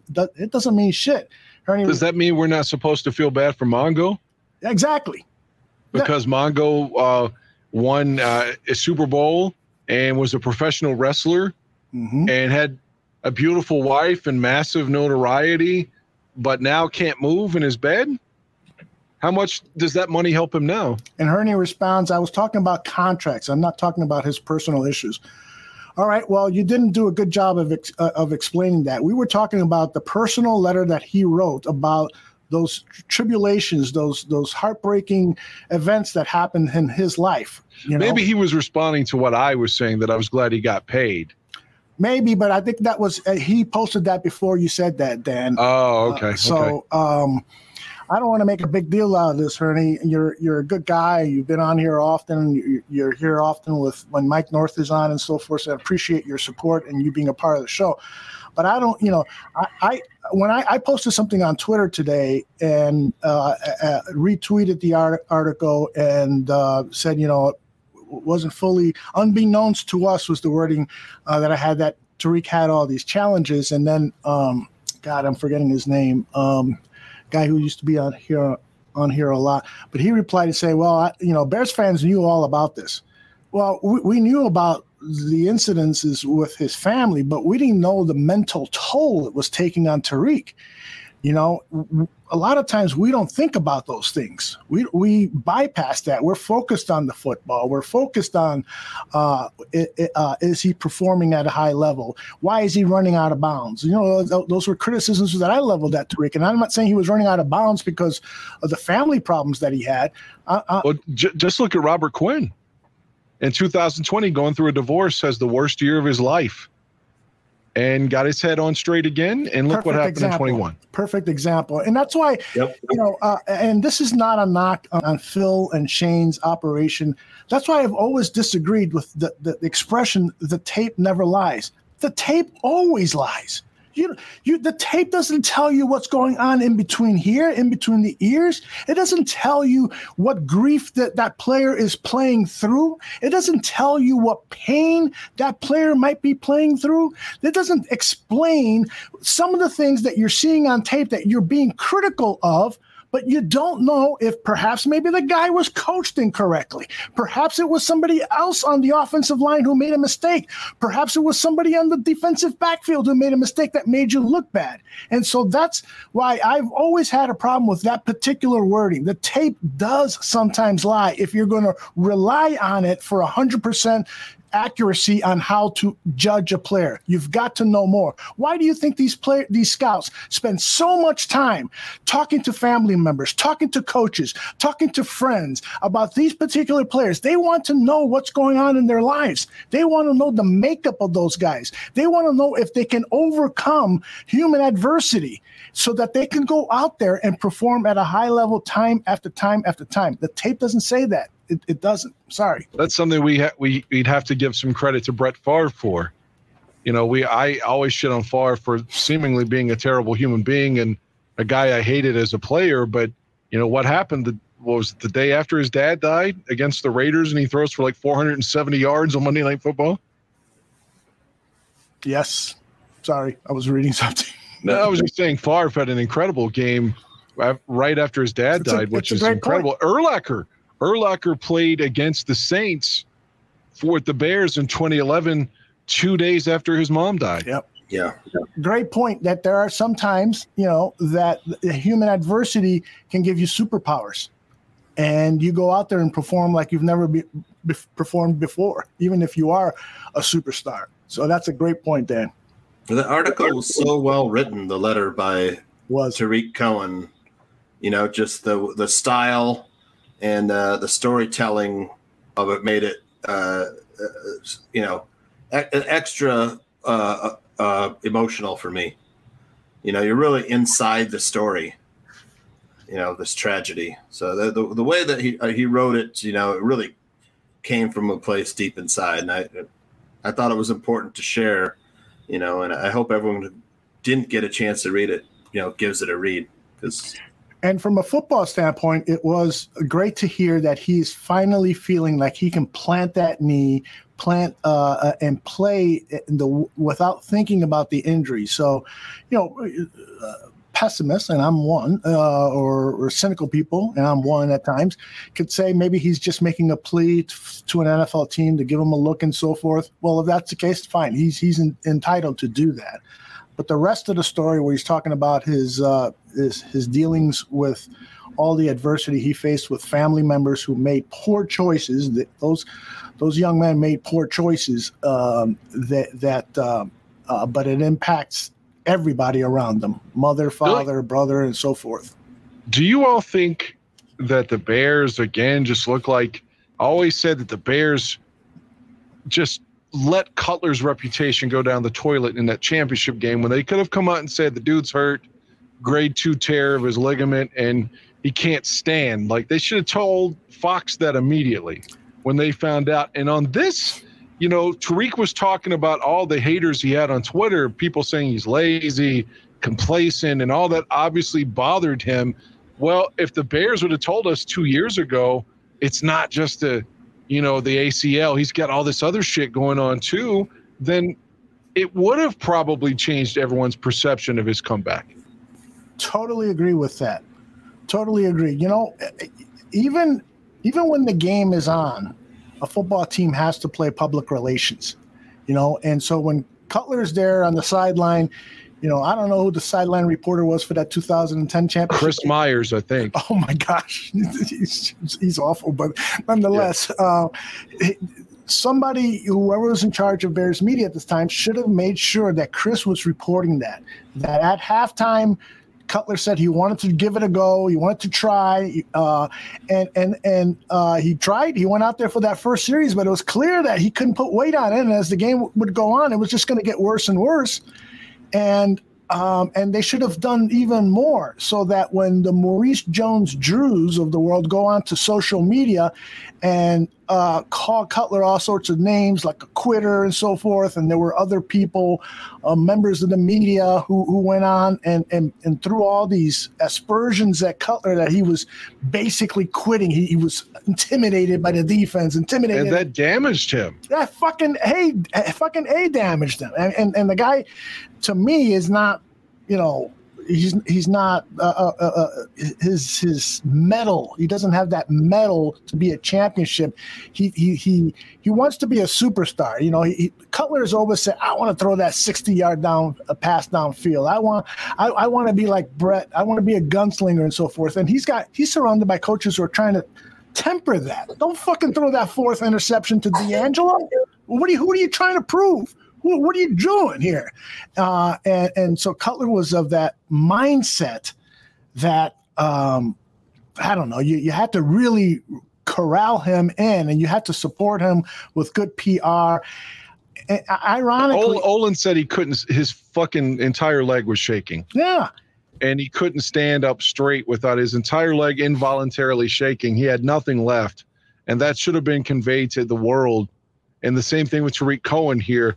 if the Bears would have said, instead of being cryptic and vague and ambiguous, whatever synonym you want to throw out, they purposely did a disservice to this guy to make people think that, oh, well, he's just taking his time and he doesn't want to get hurt. He's like doing a Derrick Rose kind of thing. He doesn't want to play even though he's been cleared. He was overcoming so much more that we know now. If the Bears had said that, I think he would have had so much more empathy from the fan base. Mm-hmm. I agree with lots of people in the chat who are standing up for Jay Cutler. And then there are people like Matthew Fuchisi who says, sorry, but I hated Cutler.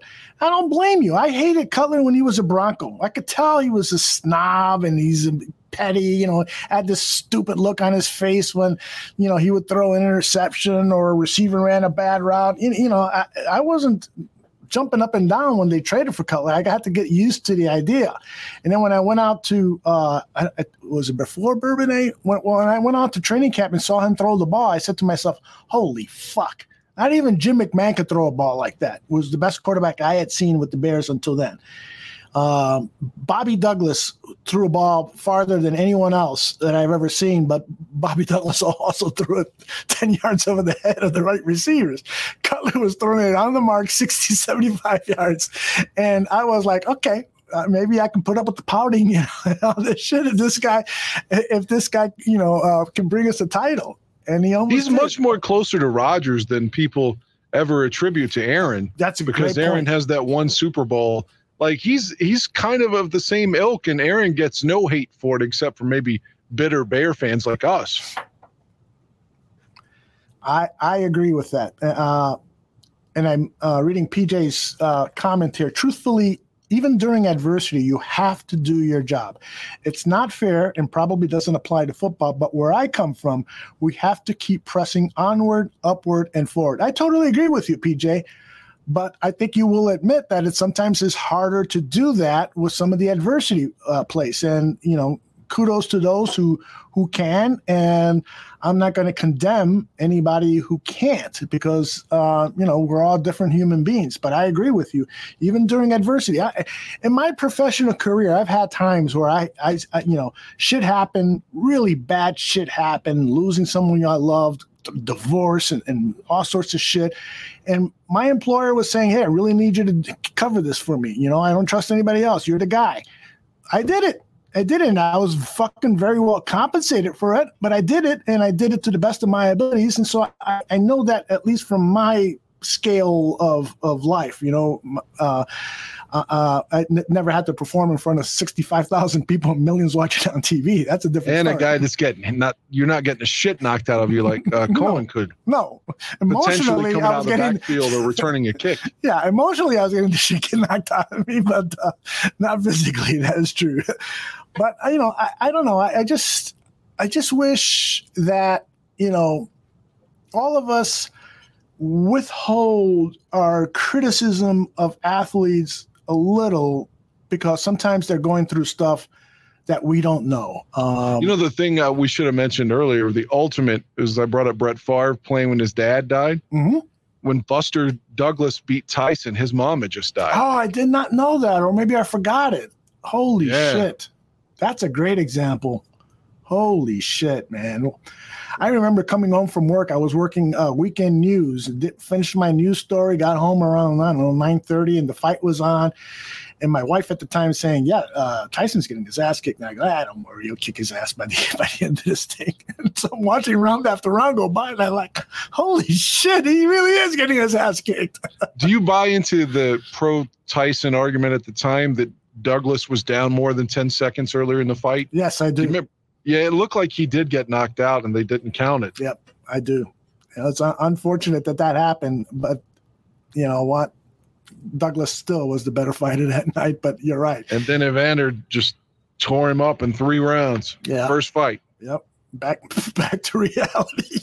Exactly. Remember that song, Back to Life, Back to Reality? Soul to Soul? Yes, indeed. We were talking before we went live about, this was mainly Tooch and Dan, about what's happened to heavyweight boxing, man. There's just nothing worth what $85 they're asking for to watch a pay-per-view boxing match. There's just nobody out there that we really are rooting for. I don't know if we've got any boxing fans in the chat, but correct me if I'm wrong. To me, it's become an elitist sport. You have to be such a dedicated boxing fan to lay out that kind of money. I love the game of boxing. I would rather lay out money to go see a replay of Ali Foreman, any one of those they had one fight. Joe Frazier and Ali had 3 fights. Any one of those fights, then what's going on in today's heavyweight division? It's changed so. I don't know who to root for, or like there's no stories, there's no marketing. HBO, for example, doesn't even have Jim Lampley. Like they don't even have fights, and Lampley was the best boxing play-by-play guy in the business. Yep. And he doesn't even call fights now, unless he's gotten another gig that I'm not aware of. But the last heavyweight fight that I was like super psyched up to order was Lennox Lewis and Mike Tyson, and that was 20 years ago. Now, I was excited for Lennox Lewis and Vitaly Klitschko, but that was on HBO Live. I didn't have to pay any money for it because a lot of people didn't know the Klitschko brothers, and they were badasses, man. They were smart and could fight, but Vladimir kind of got a lot of hate from people because he was sort of like Mayweather in the sense that he was a student and was okay by racking up points and winning and playing defense versus trying to knock you out. He was boxing you, not fighting you. So a lot of times people didn't give him the respect that he should have gotten. Right. But the point is that the super heavyweight in the 90s, 80s, and 70s, you had 4 or 5 fighters that you could point to as being just great. You know, in any era, you know, like from my youth, it would have been, you know, Tyson or Riddick Bowe or Evander Holyfield, Lennox Lewis. I mean, and you don't have anything like that now. Right. And I think you just responded to the comment that's been up on the screen here for the last 60 seconds. Stephen Mee from across the pond says Tyson Fury was entertaining, but Americans only care about American champions. And while there is some truth to that, Stephen, but I love the Klitschkos, though. Yeah, they weren't American. Yeah, Dan just explained how much he loved the Klitschkos. I loved watching them too, but it was always, you know, weird. Where are they? What channel on that? Do I got to pay? And then more recently, who was I thinking of? Not more recently, but Lennox Lewis. He was not an American. He was British, yeah. Yeah. Frank Bruno. He was not American. I wanted him to kick. Who was he fighting? Tyson at the time? I wanted him to kick Tyson's ass. I was tired of Tyson, but at least I was hoping for a better fight than he got. Tyson beat the shit out of him, I think, in 30 seconds. So, you know, I think for the most part, Stephen, Americans are very, you know, what's the word? Discriminatory about their sports heroes. They want Americans to win first and foremost. But I've found Tyson Fury to be a very compelling guy to watch. I've always watched the replays because I won't, again, pay the pay-per-view money. But who, after Wilder, he's beaten out 2 out of 3 times, who is there for Tyson Fury to fight? I don't know. Maybe there are some good guys, but it's certainly not getting the coverage, right, Tooch? Mute is your friend. No, I can't think of anybody other than and heavyweights. There just aren't that many, you know. Mm-hmm. Yeah, and to add to your point with the Klitschkos, like I said, the problem with them, and I understand why they were doing it. They would be fighting in this huge arena in Germany that sold out and were making far more money there than they would have here. But on the flip side of that, because of the time difference and such, it was hard for us to even watch it live. Exactly. It would typically be at like 2:30 p.m. on like Fox Sports Net or some shit. You know, it was easy. It wasn't hard to. I mean, it wasn't easy to access here. And it wasn't marketed here, which is unfortunate because both of those guys, just their story alone should be compelling enough to have people want to watch, you know? Yeah. I'll ask Stephen this question. How does he feel about today's heavyweight division in pro boxing as compared to what it was? Because clearly you don't think it's as good as it was years ago. But correct me if I'm wrong. I haven't been following the fight game as closely over the last 10, 15 years because I've seen, other, I actually watch much more MMA and what's the other one? I watch more of hand fighting and that sport than I do. I can't get into boxing. UFC. So if that's what you're talking about. That's exactly what I was talking about. I can't get into UFC. Why not? Why not? I mean, there's always a moment where there's a big fight, like if you're in a bar or something, it's on, and you might have a good fight, but the rest of the pay-per-view is just guys laying down in each other's arms and shit, like in a hold, like a rest hold.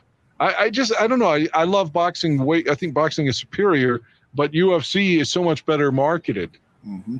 So because of their exposure and it's easy to find, and I think that's why they're so much more successful. But in terms of purely watching the sport, I would much rather watch boxing. Mm-hmm. But like you said, the older fights are the ones that I would tend to go back and watch. Yeah, a Duran or a Marvin Hagler, even though they're not heavyweights per se, but just the fights are so great. If you want to look at heavyweights, and like I said, even in the 70s, you had Ali, you had Frazier, you had Foreman, you have Ken Norton Sr., you have superior heavyweights all around. And then you go to Larry Holmes was right after that. Then you got Tyson coming up. It's just like a constant turning. Evander, but all that stopped in the 2000s. Why? The fighters didn't stop getting trained. Yeah. Jordan says, Jordan Severia, the reason, Dan, is because UFC sets up the fights you want to see, not this crap boxing sets up. Well, that's been part of the other issue with boxing. It's so fucking corrupt that's turned us off too, That's a good point. You don't feel good about laying a bet. You feel like you're always going to be disappointed if it goes to the cards. It's been a corrupt sport since forever. Two fights I can think of right now that the one fighter was blatantly cheated. I mean, obviously cheated. Was Ken Norton versus Ali in Yankee Stadium, their third fight. Even Ali said he lost. Yep. And they gave that to him unanimously, to the point Ken Norton is crying after the fight because he was so jobbed. And Marvin Hagler was fucking absolutely cheated in the Sugar Ray Leonard fight. There's no way Sugar Ray Leonard. I mean, Ray Leonard won like 4 rounds in that fight, and they took the belt from Hagler. Yeah. Because they love Sugar Ray, they being the media, the boxing world, and Marvin was somebody they couldn't market, which is unfortunate because he was a badass motherfucker. Yeah. Renewable and rechargeable review. The top. WBC is Tyson Fury. WBA is Alexander Usyk. Oh, who's that? That's another cool thing with Tyson. He had all those belts together. Yeah. He had them all unified. That's how bad he was. Mm-hmm. Ask that guy on the plane if Tyson can still throw. Beat the shit out of him. That was another topic that I really wanted to talk about. But from the standpoint of, should we give leeway to people who are being heckled and then get their ass kicked? Like, for instance, I wasn't there, so I don't know for sure what this guy was saying, but from the little video and reports that I've seen and read, this guy was being a super ass nuisance for a long time on that plane. And Tyson took a picture with him and was so outgoing and took a selfie with him, and the guy wouldn't leave him alone. Exactly. So like Alex Brown in the Skybox, although. Yeah, that's right.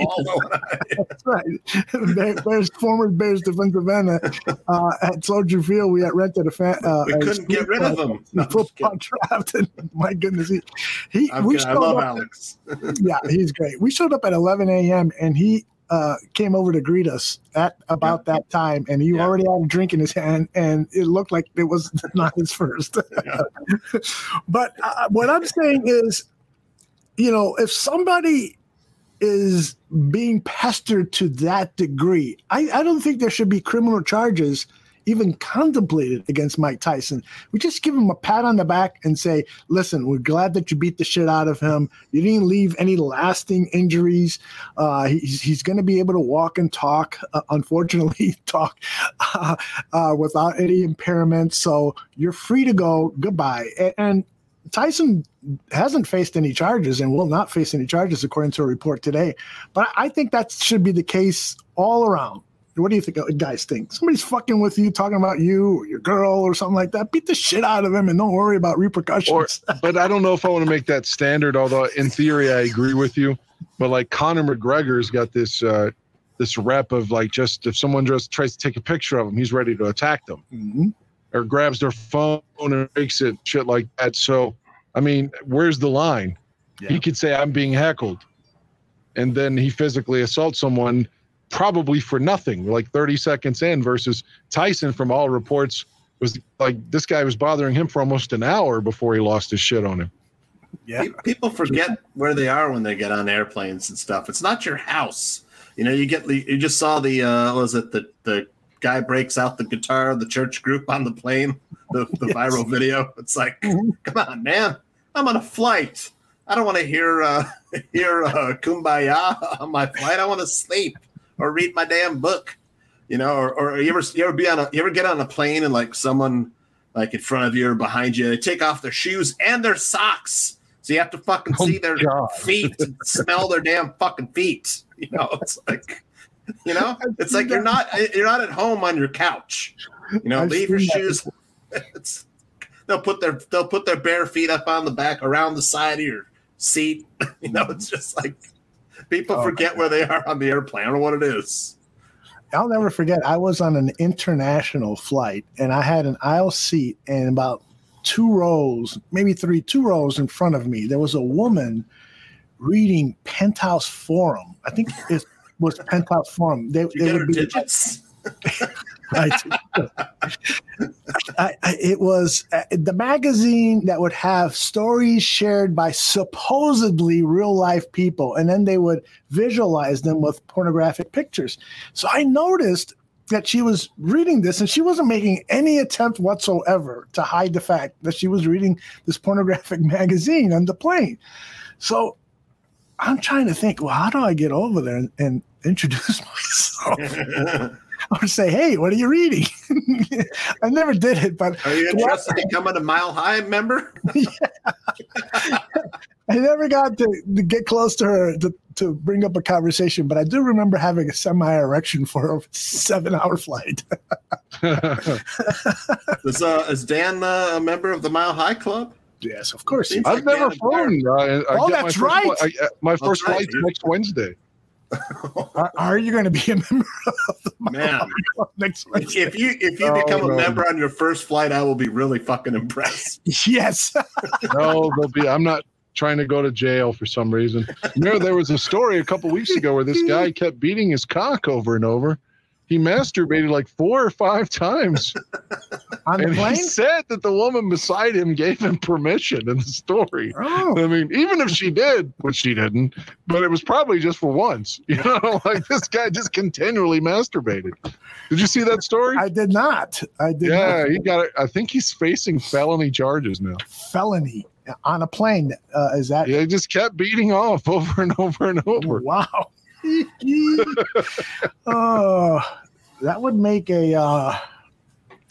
he would make an interesting guest on this show. Wouldn't it be horrible though if you were like in the same aisle or row and just adjacent to you, some guy's just got his fucking cock out? No, that ain't gonna happen. I would. Wouldn't that be terrible though? Politely say, put your cock away and go wash your hands. And then if that's worse than the guy's feet that John was talking about. Oh yeah. Totally. All right, we got a half hour here before Dan Aguirre goes to save some lives. I want to talk about Winning Time, the season finale, episode 10 of the 10-part series about the Los Angeles Lakers Showtime era. That first year, Magic Johnson was drafted by the team. That's where the series begins. Actually begins with news of Irvin being told he has HIV, but we didn't see any or hear any more of that throughout the season. It was about that rookie season. I want to know what you guys thought. John is giving it a thumbs up. He's shaking his head up and down. So you go first, brother. Yeah, it was great. I mean, Dan will probably he knows the true history and stuff, but I enjoyed it, man. The dramatization of I love the drama in this show. Mm-hmm. You know, I know, like Dan says, it's not real, but it's still a good story.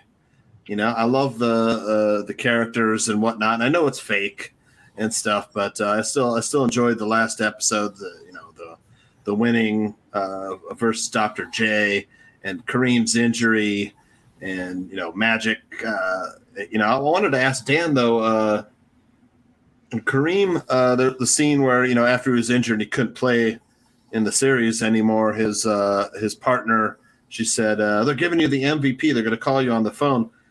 I thought Magic would be like, no, I'm going to, accept this for Kareem. But did in the show, did that really happen? Did Magic just kind of say, well, Kareem, I'm going to take the MVP now? Is that what happened, Aldo, Dan? Go ahead, Dan. I don't know the answer to that. I do. Okay. Because it looked like Magic stiffed Kareem and took the award. It was pretty close to that.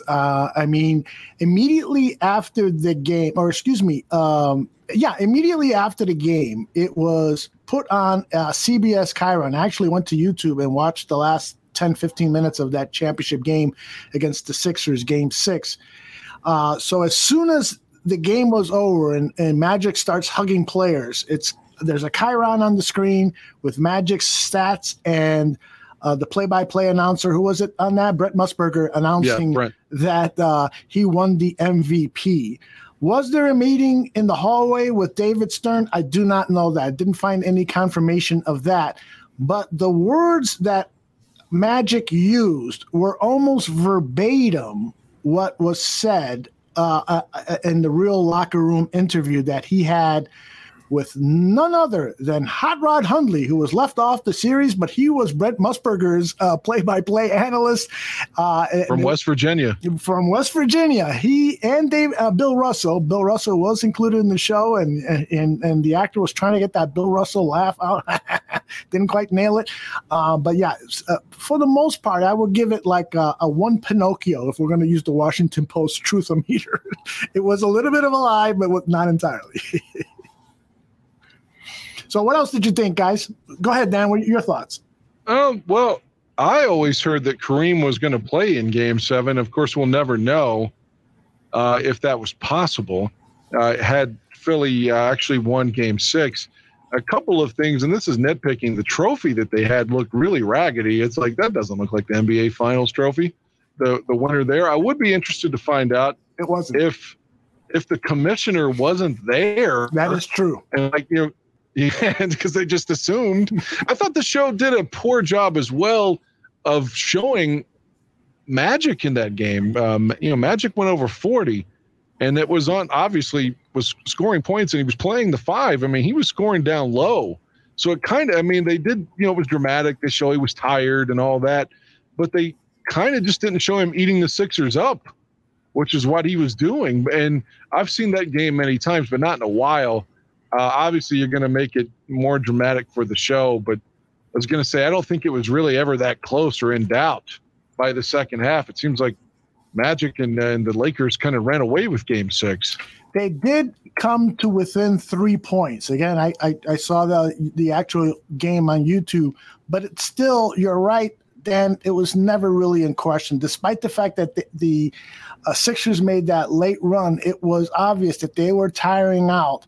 And that whole dramatic thing about Magic being too tired and going through this crisis, can I finish and so forth, that was all bullshit. That was all made up. That was all made up for drama. Unfortunately, the scriptwriters and TV producers of the show didn't have much drama to deal with. But I do think that part of it was their fault. All of the season, they built up this Bird Magic rivalry. And those guys were friends. And they were friends, and it wasn't nearly as hostile. And Larry Bird wasn't nearly the serial killer looking like guy that he was. He wasn't an asshole to people either. Exactly. And so if they were to have taken dramatic license, clearly we know why they were taking dramatic license, right? White versus black, black versus white. But what should have helped them in this final episode, because it did feel like there was a little bit of a letdown, was that whole Magic Dr. J thing. He was wrestling, Magic was wrestling away the mantle of the best creative player in basketball. Dr. J was a magician. He was operating on people with that basketball, with electrifying dunks and beautiful looking layups and so forth. Magic obliterated him. That should have been where the drama came from in that last episode about that championship game, but they instead chose to look forward to what future seasons of the series is going to offer, which is the Bird versus Magic rivalry. And that you're still years away from that. Boston's going to beat Houston in 81. Mm-hmm. The Lakers beat Philly in 82. They lose to Philly in 83. And then 84, they finally collide. Mm-hmm. So you're still years away from that. Are you going to skip ahead in time? Mm-hmm. I think that there's no way to do the show justice in what it wants to accomplish if they don't jump years ahead, because who the hell wants to watch a series where they're getting eliminated in the playoffs in the semifinals. And another thing was the Kareem thing at the end by calming down Spencer Haywood, who according to the show was close to suicide. Right. And Kareem made him look at a picture of his daughter and all that. That's good writing, but I bet you that didn't happen. It didn't happen like that. There was a meeting between Jabbar and Spencer Haywood, I think weeks after the NBA title, and they talked about his life and how he needed to get his shit together because of his kid and so forth. Yeah, the way it was presented in the show was totally dramatized. And, it is what it is. At this point, the only thing, by the end of the show, the only thing real was the logo of the Lakers, and the names were real names. They didn't make up any names. Are you surprised that the trophy looks so fake? Well, apparently, due to copyright issues, they could not make the NBA trophy a replica of the real Larry O'Brien trophy. Why is that if you can use the team's logos and old uniforms and have the right ones? Yeah, I don't know, to be honest with you. I don't know. Like when they were showing the Suns get eliminated in the playoffs, they were wearing their correct uniforms of that era. Mm-hmm.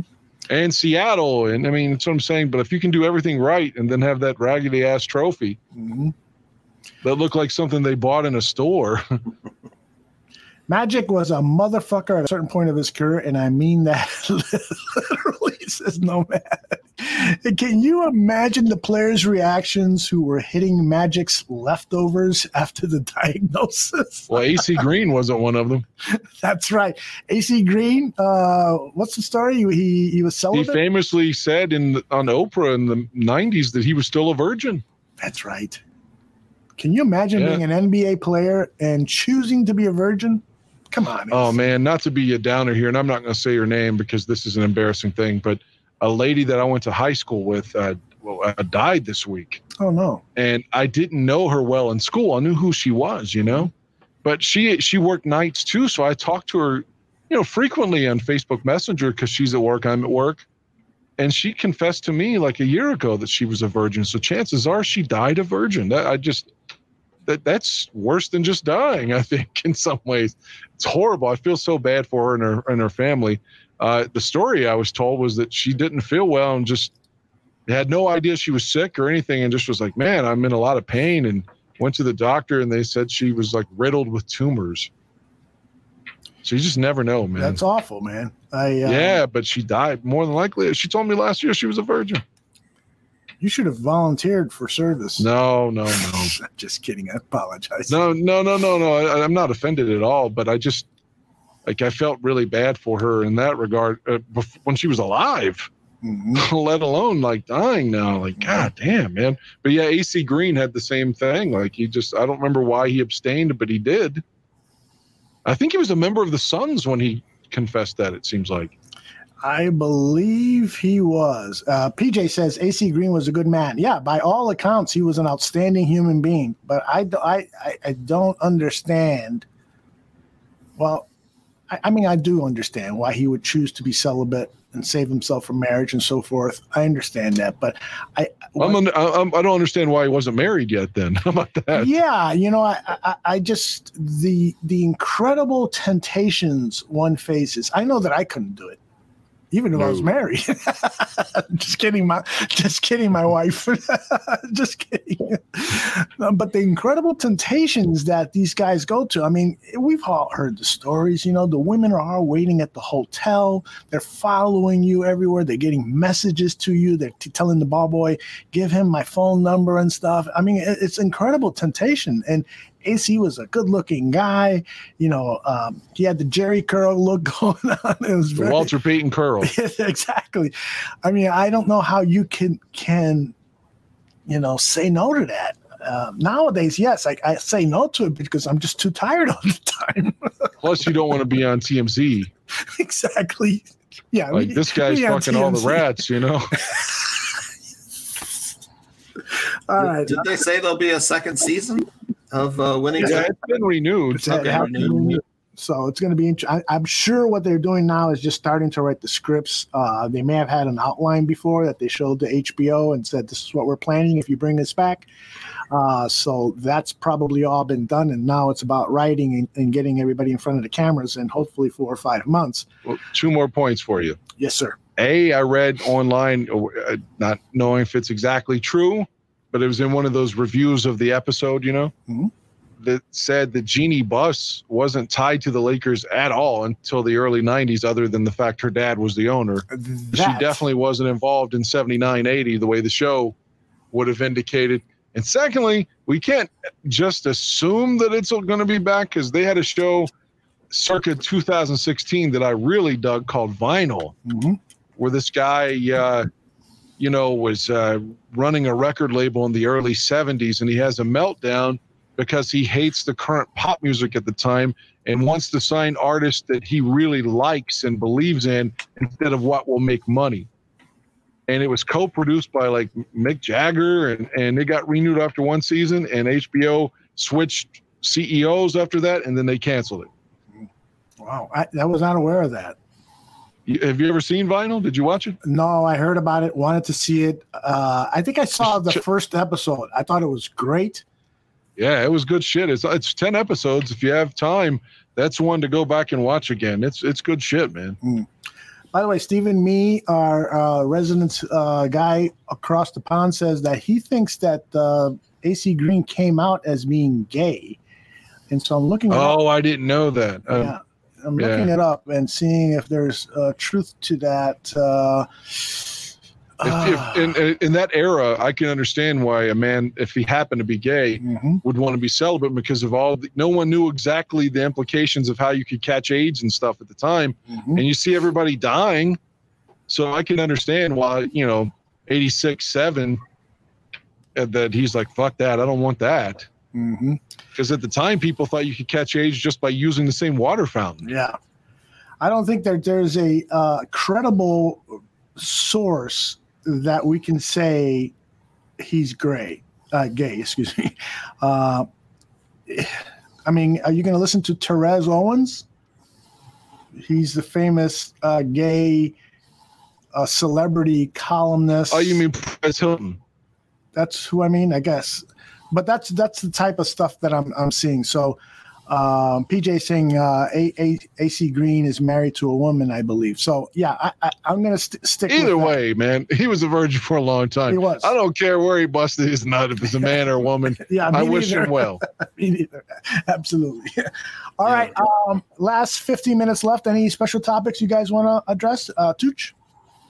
Well, I just wanted to say, if Barflies haven't seen Winning Time yet, you really should check it out, because I mean, it seems like every minute of the show is like packed with some kind of little moment or funny, or interesting tidbit. I mean, I was thinking back to this last episode where the NBA managed the league representatives and managers of the league were totally unprepared in case the Lakers won the championship that night. They didn't even have a quarter to make a phone call. It's like to call and say, hey, we need a trophy down here to present it in case the Lakers win. You know, I thought that was great how casually the league was run, as how, you know, it hadn't. Man, it was an infant learning to crawl. So, you know, something else that's untrue about that, like to add to Game 6, everyone couldn't have been watching that live. It was shown on tape delay. Well, there were 6 markets where it was live: Philadelphia, Los Angeles, and 4 other markets. I don't remember which ones they were, but certainly not here in Chicago. I was fucking pissed off. I think I told this story before. My brother was a big he liked all the Pennsylvania teams for some reason. Yes, exactly. He's a big Sixers fan and loved Julius Erving. And a week afterwards, the Lakers won the title. There's this picture of Magic Johnson holding the NBA trophy with a big smile on his face. And so I cut off the cover and I taped it to the ceiling of my brother's bedroom. So, and this is while he's sleeping. And so when he woke up, that's what he saw. I hear him from his bedroom saying, "You motherfucker!" Imagine if, like, after the 2010 championship, you look up and you see Aaron Rodgers with the Hallis Trophy. Ooh. I love the actor that plays Magic Johnson in this. I think he's really good. He was phenomenal, man. Yeah. The Kareem actor was good. And him too. Kareem was good too, yep. Who was bad? Who was a bad actor in this? I can't think of anybody off the top of my head. Yeah, the cast was fantastic. Yeah. I do feel a little... Brent Musburger was bad. Brent Musburger was awful. That is true. And it wasn't so much because of how he looked, although there was a little bit of a resemblance. If you go back and watch that tape that I saw of that Game 6. Just the hair, that's it. Yeah. But the biggest error is that he didn't enunciate the way Brent Musburger He didn't even try. Didn't even say you're looking live. He didn't even say he that. didn't even try that, which is a sin. A sin. Yeah. If you're gonna do Brent Musburger, you've got to draw out some of these words, man. That disappointed me. Yeah, exactly, man. I thought that the Richard Pryor was shitty as well. Mm-hmm. But overwhelmingly, like you said, most of the guys seem to do well. I would like to know. I don't know if anyone's even asked about this in any of these reviews, if Paul Westhead really was reading Shakespeare to them, or if that was just some other shit that they made up. No, that is true. I read that was true. Now, whether he chose to quote Shakespeare before at halftime of the Game 6 of the NBA Finals, I don't know if that's true. I kind of doubt it. Yeah, and I don't know if he'd have been so weak that he needed Pat to like smack him in the face and stuff like that. I'll tell you what. Pat Riley looked like the actor. What's his name again? Adrian Brody. Adrian Brody. I mean, when he had the long hair that wasn't slicked back, and the glasses. I mean, if you go back and look at a picture of that, you will say, "Oh, wow, there is a great similarity there." And so I'm dying to know, when was it that Riley transformed himself into the Pat Riley with the when did he slick his hair back? Probably when he became the head coach. Probably. I'll have to do some research on that. But Laz says that they made Chick Hearn look like an asshole. Well, apparently that, though, is true. According to David Schuster, who we used to do a show together here, he tells me a story of he would do stats for Chick Hearn, and then he would do stats. Oh, God, who was the other announcer? I think Phoenix Suns. Does the Phoenix Suns have a notable announcer from that era? Anyway, they had a feud going on. Chick Hearn and this other announcer, and they would go back and forth. And according to Schuster, Chick Hearn was really an asshole. Just treated people like dirt shit. So I believe that whole the way the series made him look is probably he was probably worthy of that. All right, 10 minutes. You guys want to talk about anything special outside of NFL schedule coming out on Thursday? Finally, there you go. That NFL schedule. I am so looking forward to this. Adam Rank, who I really enjoy his work, he said, "I hope that the Bears play the Lions every season. This season, I hope not. I hope to have a traditional schedule. I hope that I would love to see a schedule like last year, 1 game at home, 1 game on the road for the 17 weeks. But let me interrupt you. Did you mean Adam Rank said he didn't want the Bears to play on Thanksgiving? Is that what you meant to say? No, Rank wants the Bears and Lions to play every Thanksgiving. And my reply to him was, I disagree, at least not this season. With so many young players, I'd like to see their schedule not disrupted by midweek games. Yeah. I don't want them on Thanksgiving this year either. Yeah, and fuck it, I would like to have a Thanksgiving where I don't have to work. So, or if there was a Thanksgiving game, like in 2004 we went to Dallas. Yeah, it'd be good to have something different, or maybe that night game. I'm with you. Why does it have to be that 12:30, 11:30 Central start with Detroit? I'm tired of being the Lions on Thanksgiving. What the fuck? No, but I told you I met a girl that's from Detroit that lives in West Virginia. So I asked her, are you a Lions fan? And she's like, no, every year. And this is to Don Burr, but this is true. I'm not making this up. She goes, our family would always turn the Lions game on Thanksgiving and would just be immensely disappointed. And every year they would just make us less and less of a Lions fan. She's like, I'm so into Michigan. I love Michigan. She says she loves Jim Harbaugh, but she couldn't give a fuck about the Lions. Wow. And her whole family is apathetic about the Lions, and they all still live in Detroit and don't give a fuck. Well, she sounds like a really smart woman. She sounds like a keeper, Dan. I was surprised though, I mean, there's nothing to keep. We were just talking, I'm kidding. But she was telling me about being from Detroit, so I assumed I was like, well, I'm a Bears fan, and I expected it to have a resonance with her and like make her think like, okay, fuck this guy, but it didn't. She didn't react at all. So I was like, wait a minute, are you a Lions fan? Being from Detroit, I assumed you would be, and she wasn't. So. According to Jordan, the rumor mill is saying that the Lions will play in Chicago on Fox Week 1. What do you think about that? We opened up in 2004. Lovey's first game was against the Lions. That's a game where Edinger had a field goal blocked and taken back for a touchdown. Don't remind me. Jeez. But I like the idea of facing off with the Lions Week 1, even if it were in Detroit. Here's a team that we've played very well against. Here's a team whose coach is questionable, and Dan Campbell. Here's a team that's got a lot of young players, so it might take them a while to mesh. So you could say the same thing about the Bears, of course. And the Lions, I do believe, have more talent in their roster than the Bears at several positions. But the Lions have a lot of weaknesses, too. I mean, they have no depth at offensive line. Their rushing attack is still suspect. Their defensive backs are still suspect. So that could be a game that's perfect for the Chicago Bears to steal Week 1. I wish we could go to Minnesota Week 1. I'm so tired of having to play that Vikings game in Week 17 or 18 every fucking season. Like, they never come to Chicago when it's snowing. Mm-hmm. I'd like to see Minnesota come to Soldier Field at the end of the season as opposed to us always going up there. Do they play at any warm weather sites this year on the road?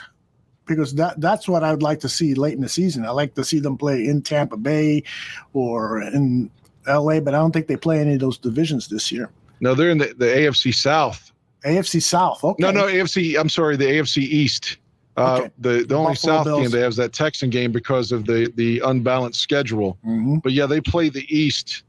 And so you're not going to get any, warm weather games out of that unless you would have to go to Miami. Remember, like we did it last time, although Miami comes to Chicago this time. But you remember the last game we went to Miami was Nagy's first year. Mm-hmm. When Mitch went down there and it was so hot, they ended up losing. So, Dan, out of memory, or do you have it in front of you, who the Bears are hosting this year? Oh, let me think. Well, you're going to have Green Bay, Detroit, Minnesota right off. They got the Texans. But again, you have one extra home game this year, whereas last year you had one extra road game. Right. So that's 4. Let's see. They got the NFC East. So I think again. They go to Washington this time. Let me look it up. Right? Because I'd love to know what games you and Tooch might be in town for. Just wishing, home opponents 2022. I hope if I hit the keys correctly. All right. So at home, Lions, Packers, Vikings, Eagles. What's the new Washington football team's name? The Commanders or something? Commanders are coming into town. The Bills the Dolphins, the Texans, and the 49ers. Ooh. I'm hoping for that Texan game. You're hoping for the Texans game with Lovie Smith, of course. That'd be fun. Any of those games you want to target? Washington, Texans, 49ers, Eagles? I'd like to see Lovie come back too, like Dan. I think that'd be a good one. I mean, at least it should be competitive. I mean, both teams are kind of rebuilding. Or a Lions game, so we can gloat. We saw Detroit last year, though. We were okay. You guys already went to Detroit, but no. But I mean, the Green Bay game is going to be the most expensive to go to for sure. Maybe Buffalo because they're expected to contend for the AFC Championship, but more than likely, the Green Bay game is probably the most expensive, and it's where we always get our ass kicked. So I'm afraid to fly into town for that fucking shit. And I'm like Jerry West on Winning Time. I can't watch. You got a 1-game winning streak, Dan. Dan's been to how many games? And the last one was no. We lost the last one. I was at the Monday night game in Pittsburgh. Steelers, you fucker. Yeah, they stole it from us. All right, that fucking referee who always cheats us, Tony Correnti. At least he retired. Yeah, he's gone. I think he was pushed out, man. Good, that fucking cheater. Yeah, the bastard. He probably lives in Pittsburgh. But I said before the game, I was like, every time he refs a game of us, there's a controversial call and we lose, including our Super Bowl. And 41, it's like we lose every game this guy's at. And of course, end up losing that night. But Fields put on a show that night. But to what I was going to say is if the Texans are in a Thursday game, I don't want to do that. Obviously, if it's like on Christmas, I don't want to do that. So all things equal, if it's Sunday afternoon, that's the one I'm going to try to come to. Cool. Well, we'll be talking about that right here on the Barroom Network Thursday at 7 p.m. I want to say John Buffone will host a schedule release party. We'll have a bunch of other Barroom Network hosts, and you'll be getting texts from me. So be looking forward to it because the single game tickets at face value for regular fucks like us who don't have season tickets go on sale at 9:30 East, I think, and 8:30 Central. Ooh, okay. On that day, Thursday, right?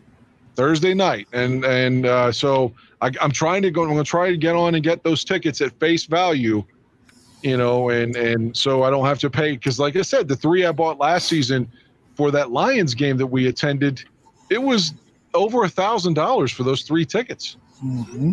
So I mean, if you get face value, then certainly you could get a lot more tickets for your value too, Nomad says you won't want to miss any of these games this year. It's history in the making. I do believe that. I do believe I'm holding hope that this new regime is now laying the foundation for what could be a decade plus of winning football here in Chicago. Just like Lovie Smith brought winning to Chicago for long periods of time, got us to the Super Bowl. Yes, we didn't win, but hey, I'll take that over fucking 8-8 and Matt Nagy. Well, yeah, I agree. Look, I don't want to pile on Lovie. Lovie's a guy that I root for, and I will root for in Houston, except for the 1 week he plays us. But, I mean, he only made the playoffs 3 times with the Bears. People forget that. 05, 06, and 10. That was it. I thought it was more than that. No, 04, Rex got hurt. You got Chad Hutchinson and Jonathan Quinn, no playoffs there. 07, immensely disappointing with Rex and Brian Greasy. 08, Kyle Orton's year as the lone starter, except Rex had 1 start, no playoffs. 09, Jay's first year, Urlacher hurt week 1, no playoffs. Week 10, or 2010 to go to the title game. 2011, Jay breaks his thumb. They're 7-3, don't make the playoffs. 2012, they're 7-1. Finished 10-6, don't make the playoffs. Lovey's fired. That's it. He had 04, 5, 6, 7, 8, 9, 10, 11, 12. So he had 9 seasons, and 6 of those he didn't make the postseason. That's crazy, man. And 2 of them were absolute awful collapses. That 11 one is so bad because, again, you just had Donovan McNabb on TV every week saying, please sign me, Chicago. I grew up there. I would love to play for the Bears. And again, you just win 1 more game in that stretch, they make the playoffs, and Jay would have been back in the playoffs. Whether you think that's good or not, he had that thumb surgery, and it was ready to go by the opening round of the wild card, but we weren't there. I'm gonna fucking call Jay up. We got to have him on this show. We tell him we'll buy some of his fucking steak or whatever it is he's selling. He's selling steak now from his farm, from his actual farm. Is that? He's got a deal with somebody that he published. Like, it's a big deal to them. They sell, on his. He's always marketing it. I forget what it's called, but he sells food or something too. Obviously, that's not his main gig, but yeah, he does sell meat of some kind. I think it's steak. Okay. I know a lot of people have left the chat, but those of you on the chat, if we had Jay Cutler on, would you promise him that you buy some of that shit that he's selling? Oh, look at all those thumbs up. See, I'm afraid Jay would be one of those guys. It'd be one of those situations where you don't want to meet the person you really like or something, you know? Well, fucking yeah. I'm afraid Jay would just not like us at all. Of course he won't. Yeah, this is one of the most frustrating human beings on the planet Earth. I mean, I think he's gonna die a miserable guy just because it's so hard for him to get along with people. You know, he's an elitist, by the way. You know that, right? Maybe that's why he and B. Marsh were so much alike.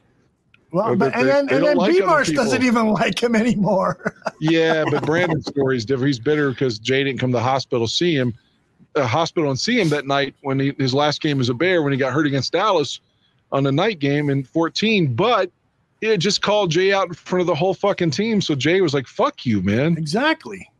And so, yeah, he didn't go see him in the hospital. Brandon's carried a grudge ever since.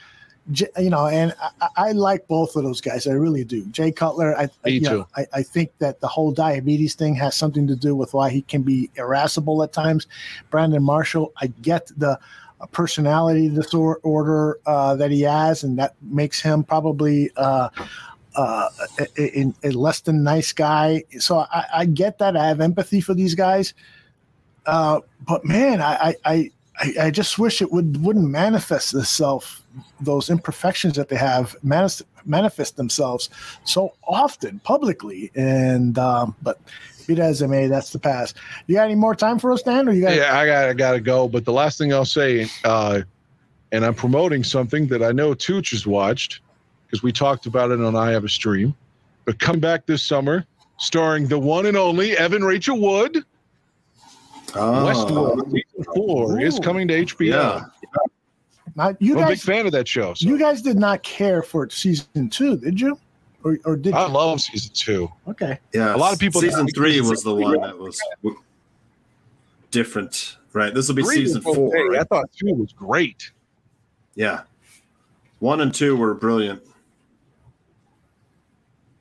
That if you go back and watch the movie it's based on from the early 70s, it's really shitty now because the show took up the ante so much that the movie just like feels like it's 200 years old. I'm really looking forward to season 4. The only thing cool about the original movie was Yul Brynner in that all black cowboy outfit, and he looked like a robot. That was the only cool thing about it. But that movie does not stand up well nowadays. Well, gentlemen, I got to go. Aldo, I'll be in touch with you Thursday about trying to get these tickets. So hopefully I can get tickets and we'll have that taken care of at a price that I can be happy about. Yeah. And Steven says, enjoy your first flight, Dan. That's next Wednesday. But yes, I do appreciate that. And I hope I don't get fucking lost or have my asshole searched at an airport. that you didn't know that happens to all airline passengers now? Well, I hope they at least make me get off then. Where can I sign up? Guys, I got to go, though. Everybody be well. I got to take care. Bye, Danny. That is Dan Aguirre, the one and only Dan Aguirre. He is in so many different ways. Let me get rid of this. I don't need it anymore. Tooch, you tell me. Yep. Go ahead. Tell me. I'm still dwelling, on a thing Dan said a while back that Lovie Smith was 10-6 and we fired him for this guy. Look at the way he looks there. What the heck? What the hell is that? Mark Trestman. What the heck? It's like Alien. He looks like a chemistry teacher. Not one who's going to sell meth, just a chemistry teacher. It looks like post plastic surgery. You'll have skin like this, folks. He's been Botoxed to death. That is priceless. That is not a football coach. No. He's an offensive consultant. That's what he is. Share with me some of your ideas and stay out of the way of the players. I don't want you going anywhere near our players. That's what we were so we had to have an offensive guy. That's what we settled for. We're so desperate for offense. He does look like a math teacher or like an evil genius from a bad comic book from Cheesy Says. Nomad says it even better. He looks like the guy in the white van. I've been waiting for a few shows to drop that picture, just by the way. That's beautiful. Hey, Tooch, I posted this up on my Twitter account at My Room Network, and I want your impressions to this. Here's the current rostered wide receivers and tight ends. I'll read them out for the benefit of those listening on the audio version. Darnell Mooney, Pringle, St. Brown, Velus Jones, David Moore, Daz Newsome. I put David Moore number 5 before Daz Newsome because Moore has like an 8-year career. At number 7, Isaiah Coulter, Nasimba Webster at 8. 9, Kevin Shaw, a rookie. Henry Litwin at 10, a rookie. Cyrus Holder, a rookie. Number 12, Chris Finke. On the website, those are the 12 receivers currently rostered. And then there are these 6 tight ends: Cole Kmet, Jesper Horsted, James O'Shaughnessy, recently picked up, a 5-year veteran. Ryan Griffin has been in the league a while. He's at number 4. And then 5 and 6 are 2 rookies: Chase Allen out of Iowa State, I want to say, and Jake Tongas. How worried do you get when you see the lack of depth or the lack of an experience number 1 or number 2 type veteran in the wide receiver tight end ranks? Yeah, I think I tried to get in last week a comment about how I thought the Bears should try and sign like a veteran for that wide receiver room. Like a guy like Emmanuel Sanders or Jarvis Landry. I'm with you. Someone that could, these young players could really learn a lot from, how to practice, how to watch film, Right. How to go about everyday business. Excuse me for interrupting. I don't think Landry is that guy because he wants a multi-year contract, but I bet you Emmanuel Sanders would gladly sign a 1-year deal. Right. I love Emmanuel Sanders too. I think he's like the guy who you'd kind of, he's a pro's pro. He may not be flashy and have be the player he used to be. But I think he could have been, much like you have like a backup quarterback, like, Foles or Dalton in the quarterback room. Now they've got Trevor Siemian, Emmanuel Sanders is a guy who could actually contribute too. So I think it'd be a good idea to sign someone like that, if not Emmanuel Sanders. I know I see some comments in there about Chase Allen, the tight end. That's a guy I like because, he played about 35 minutes for me at Iowa State, and he was basically Iowa State's best receiving threat. This dude's like, it's what he, sorry, go ahead. He's what Dan wants Cole Kmet to be. Mm-hmm. He's a guy that's like brawly, tough to bring down, got some run after the catch ability. He's got really long hair and stuff. So, I mean, it's like, you're not going to miss him out there. He's got, long hair flowing out the helmet in the back. But this guy is fairly athletic and stuff, and tough, can block and can catch, great hands. And he's got some after the catch ability that you like. You kind of will like to see this guy, kind of what we thought Cole Kmet would do, break a lot of tackles, run down like we thought what's that Shaheen would do too, but maybe this guy will actually do those things. So, the other one I like, I think that number 10 on that wide receiver list, this kid Henry Litwin. If you've, I know Jordan Silvera told me to watch some tape on this kid. I think he might have a chance to stick.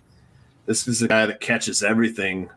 Henry Litwin, right? Yeah, from Slippery Rock. Slippery Rock. And he's like the all-time leading receiver of Slippery Rock, and set some kind of records for I don't know whether it was Division III, small school colleges, but yeah, this dude he might have some sticking power. I forget that guy that we thought would be one they drafted a while back. It was like a 7th round wide receiver that like flashed in training camp, and Phil loved him, but I don't remember. he never made it. Oh, Braverman. Daniel Braverman. Yes. This guy's like way better though. Yeah, Braverman was a wealth. I shouldn't be revealing this, but it's after hours. Braverman his father was a wealth of content for Phil, because it was Braverman's dad who told Phil that Kevin White just didn't know the playbook, did not fucking know it. And while he was 10 times the athlete of a Daniel Braverman, Kevin White was just relying on his talents and wasn't really, according to this source, wasn't really studying the playbook like he should. So awful to hear that from somebody. And I wouldn't say it's a 100% reliable source. This is a father who's fighting for his son to make the team. But he's not. It's not going to come at the expense of Kevin White, the number 1 draft pick overall. But that's what was said back then. So it's not hard to believe. I know it. He's probably he was trying to make a comeback. Probably still doesn't know whatever playbook he was supposed to learn. Mm-hmm. I don't know. This guy, I kind of like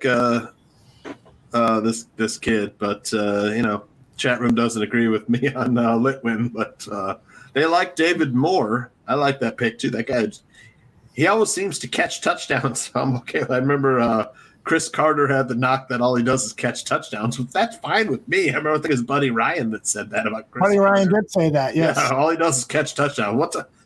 I got no problem with that, although. You're gonna score for me. I got no problem.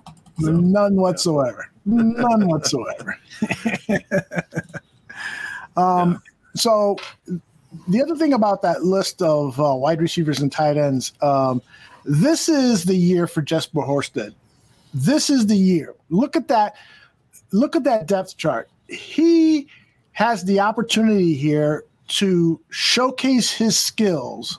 Starting when the veterans come in next week, he can start showing Luke Getsy and Eberflus what he's capable of doing. Because what he's capable of doing, based on what I've seen, is incredible. Like you said, just catches touchdowns. That's right. So he can do that. The first touchdown pass that Justin Fields threw in his NFL career was to Jesper Horsted. Tough throw. Horsted had a defender draped all over him, but he had the confidence to fire the ball in, and Horsted didn't let him down, made that catch. This is the time where Horsted, in my mind, can come in to this team and catch 50 passes and have totally agree. 4 or 5 touchdowns. I totally agree, because I tell you right now, if he doesn't do it here, he's going somewhere and will do it somewhere. Mm-hmm. I could see him getting on another team, and then him catching a bunch of passes, just becoming like a fantasy tight end that people can grab for consistent points. I hate to say it, but he would be good up in Green Bay. Let's not let Green Bay in on the secret. Mm-hmm. But they never have had a good they haven't had a good tight end since Mark Chmura. That's right. It's Aaron Rodgers just doesn't utilize the tight end.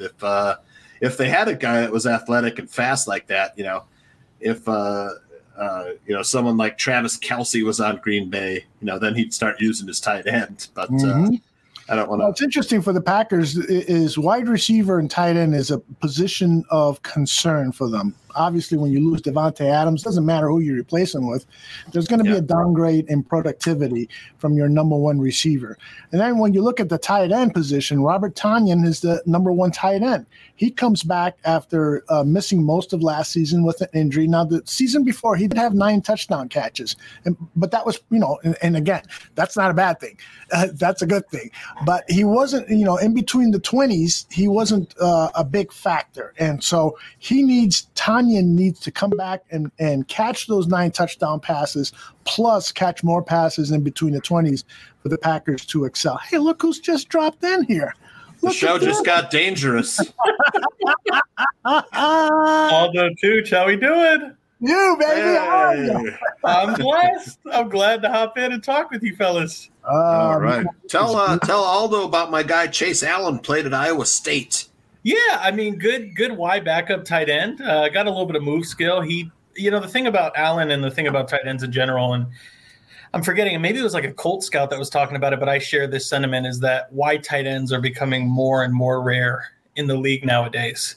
You're seeing even the college game moving to, let's get these move tight ends, these guys that are receivers who we convert, tell them to add a little weight and become tight ends.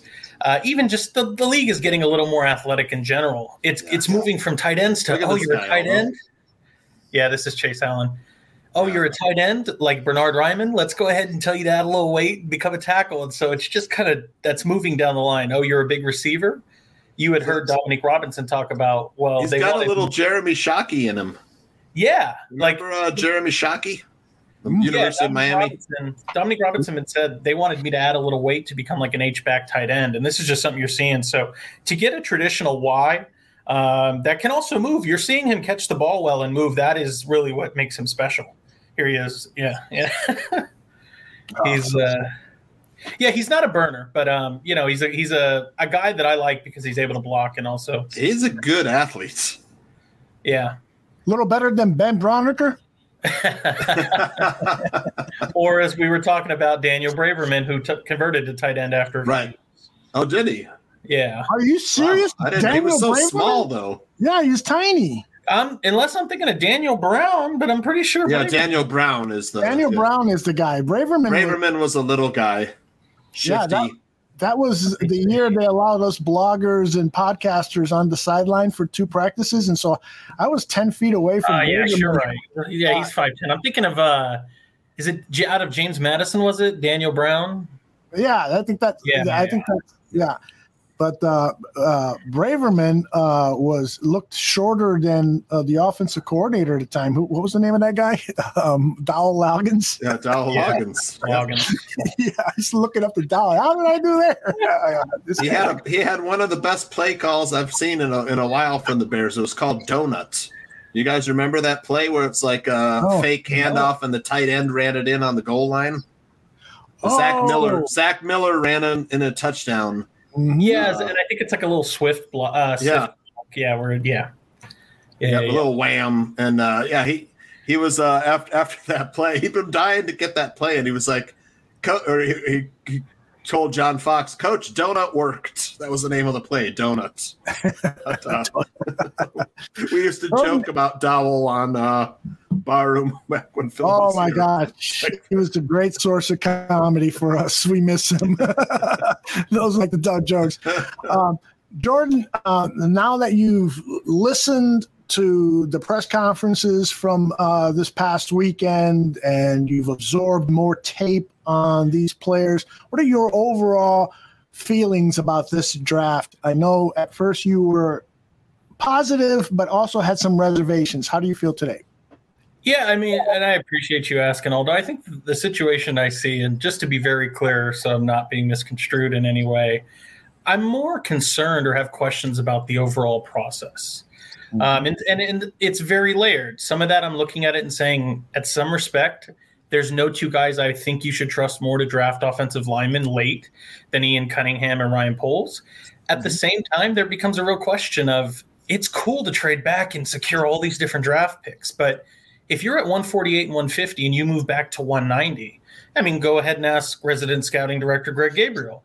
when you're moving back, are you getting the same quality of player later? That's a concern I have. Now, again, that's what we're talking about with if there's a guy who should be able to scout and identify offensive linemen he wants, it'd be these guys. So I want to try to give them the benefit of the doubt. And to answer your question, I'm pretty positive on a lot of the players. Just to give you an example, Jaquan Brisker is my favorite pick of the class. And then right after him, a lot of people be like, oh, so you like Velus or you like Kyler Gordon? No, Dominic Robinson would be my second favorite guy. Really? Out of the class, yeah. I mean, to me, it's, yes, he's raw. He admits it himself. He has one move, and that's something that this is a thing that it literally stretches to all of the different prospects that we drafted, which is you see an awareness of what they need to work on, an understanding of the opportunity that they're being given. And what I loved hearing from Robinson is, I'm pretty raw. I only have one move. And he understands that in this league, that's how teams key against you. Oh, you're good at a swim move or a rip move or a little scissors chop, cross chop. Great, I'm going to take that away. Can you do something else? Right. And that's what the league consistently does. And it happens across all different positions, even on offensive line. Cool, you have 4 good starters. We're going to find a way to single it up one-on-one, Khalil Mack versus your weakest link, and let's see how you handle that. And so this is the thing that you're seeing. And really, to kind of wrap it up here, Aldo, the thing that I love from all these prospects that I can't knock, I think a lot of fans are getting lost in the fact of, oh, wow, they drafted 25-year-old Velus Jones. They drafted 24-year-old Dominic Robinson, 24-year-old Zachary Thomas. I understand the age looks crappy, especially when you consider like a Cleveland Browns team that literally they won't draft players who are 23. They just don't do it. But the thing about all of these players that you're seeing is they have a sense of maturity, a sense of understanding what they need to do. They understand that they're trying to carve out a role for themselves on this team. And I think that maybe I'm just, pontificating what I believe here, but I don't think that that's coincidence. I think Ryan Poles is coming in and saying, I need to actually change the culture here. And the way to do that is to bring real men in the building who understand accountability and not let them have club dub after, squeaking out a win versus the Detroit Lions on Thanksgiving and things like that. And I hear you all the time, although talk about Eddie Jackson, how he needs to get his shit together. I think these are a lot of guys that maybe they don't seem as shiny or flashy, but they're going to be the glue guys that bring together a culture and hold people accountable. Like you heard it today when you put on the Jaquan Brisker clip. That guy is not going to take any shit from anybody. It's just not going to happen. And you can bet your sweet ass that if Eddie Jackson's over pursuing, missing a play, I posted something on Twitter today of kind of a little gag, funny gif where Aaron Rodgers was throwing a touchdown the second time we played them this year. And Eddie Jackson just over pursues and misses it and gives up a touchdown. It's like that's the stuff that Brisker's going to sit there and just chew him out for, and I love it. And I love it too. You're absolutely right. These guys, I mean, you heard these sound bites and you heard them before. I played them today. What a collection of mature leader guys with leadership traits that they've collected with this draft. I can't wait to listen to some more of these rookies talk over the coming weeks, particularly some of the 7th-round draft picks that haven't gotten around. If they were interviewed, I haven't gotten around to listen to them. But, and of course, it's always what they do on the football field that's first and foremost. But, a lot of what they say and how they present themselves is important, too, because you can get kind of a feeling as to whether these guys really love the game of football and how is it that they prepare, how important is the game and so forth. Those questions that are asked and answered, help us kind of mold our opinion on these guys. You guys, any particular player that you saw or heard of this weekend that left you with a real positive impression about their future with the Bears?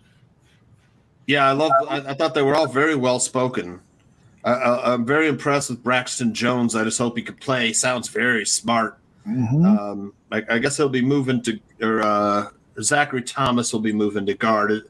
Braxton Jones will be tackle, maybe the swing tackle this year, or compete for a starting spot with Borum and Jenkins. I wanted to ask Jordan about day 3 kind of became, a trade back fest where it got to the point where, Bears fans were kind of wondering if Ryan Poles might trade himself all the way out of the draft, never take a guy and compile picks for next year.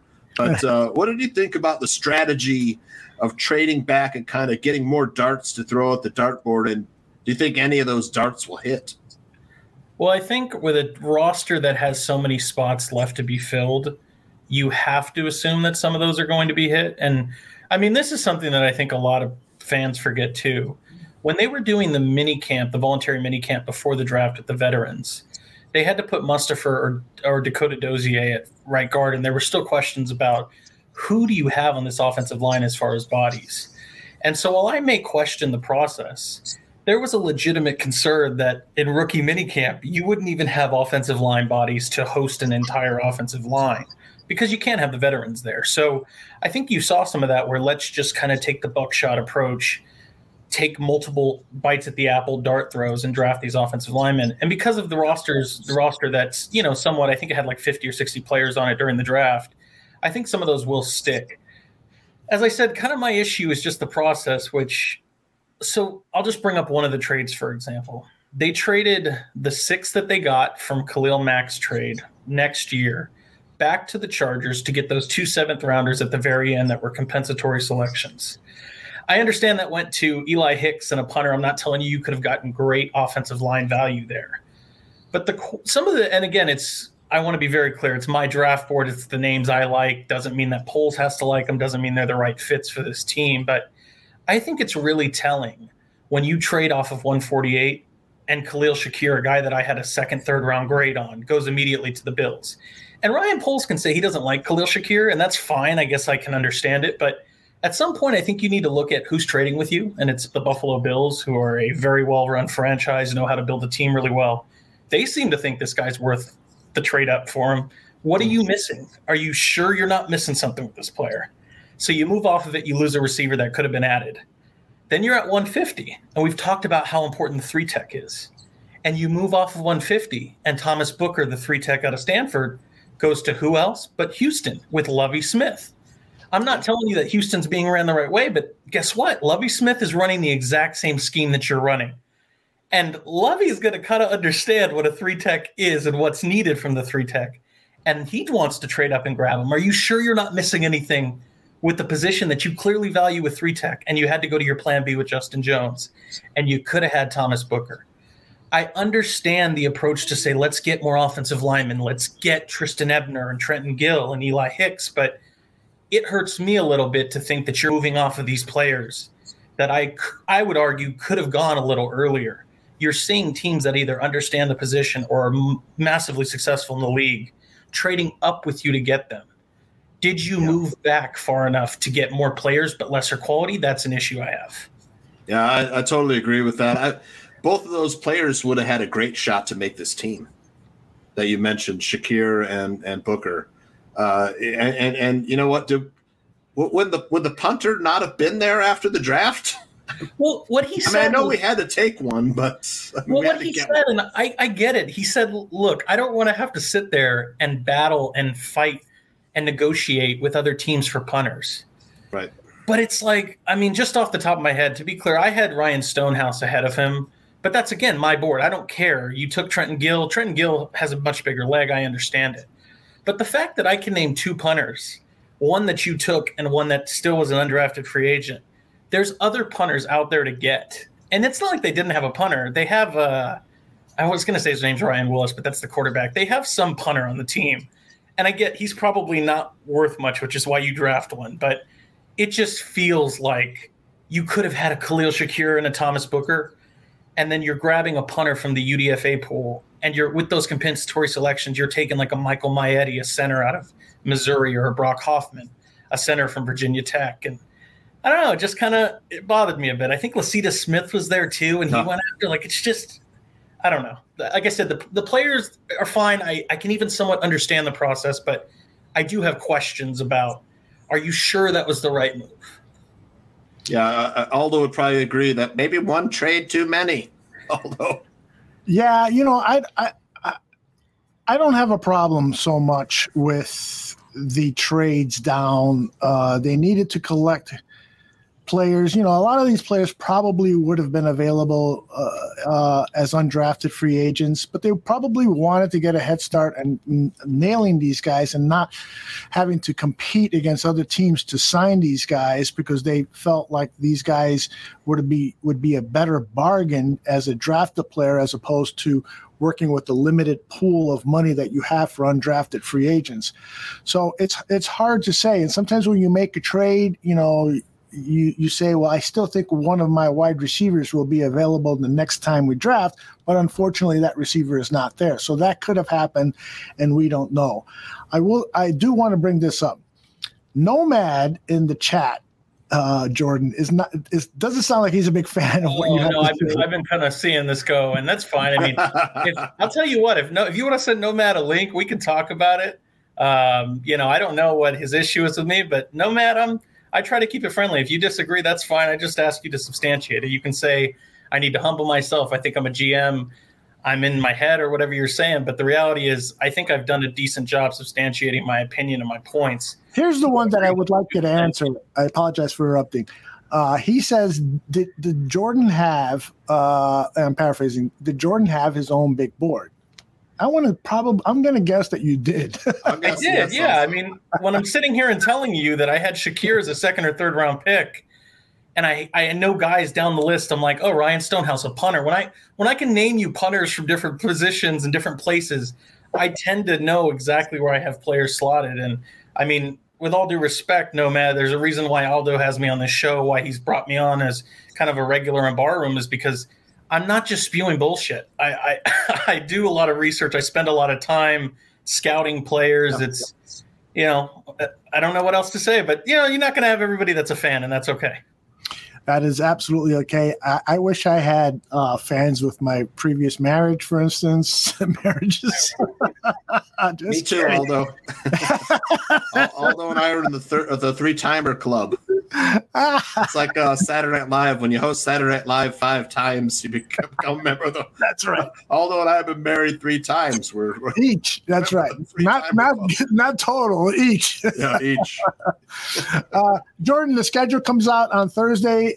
Anything in particular that you would like to see happen with the schedule? Are you looking for primetime appearances? Somebody on Twitter told me, primetime appearances would be great. It would prepare these young guys for games down the road. I think we can wait for that.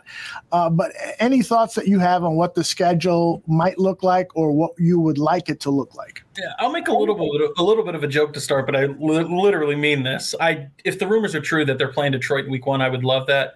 Just so we can kind of get an answer to start with Dodd Burr about whether he needs to leave the chat room or hang out. And, but yeah, I mean, if that's the rumor, I wouldn't mind that. It's a good way to start.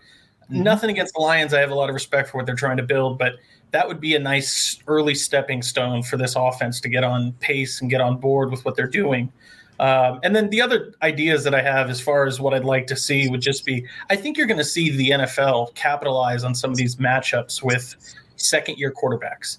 So whether it be the Bears versus Justin Fields versus Mac Jones, Bears Patriots, Bears Jets, Justin Fields versus Zach Wilson, if Trey Lance is starting, Bears versus 49ers. And I think some of that. Good point, Jordan.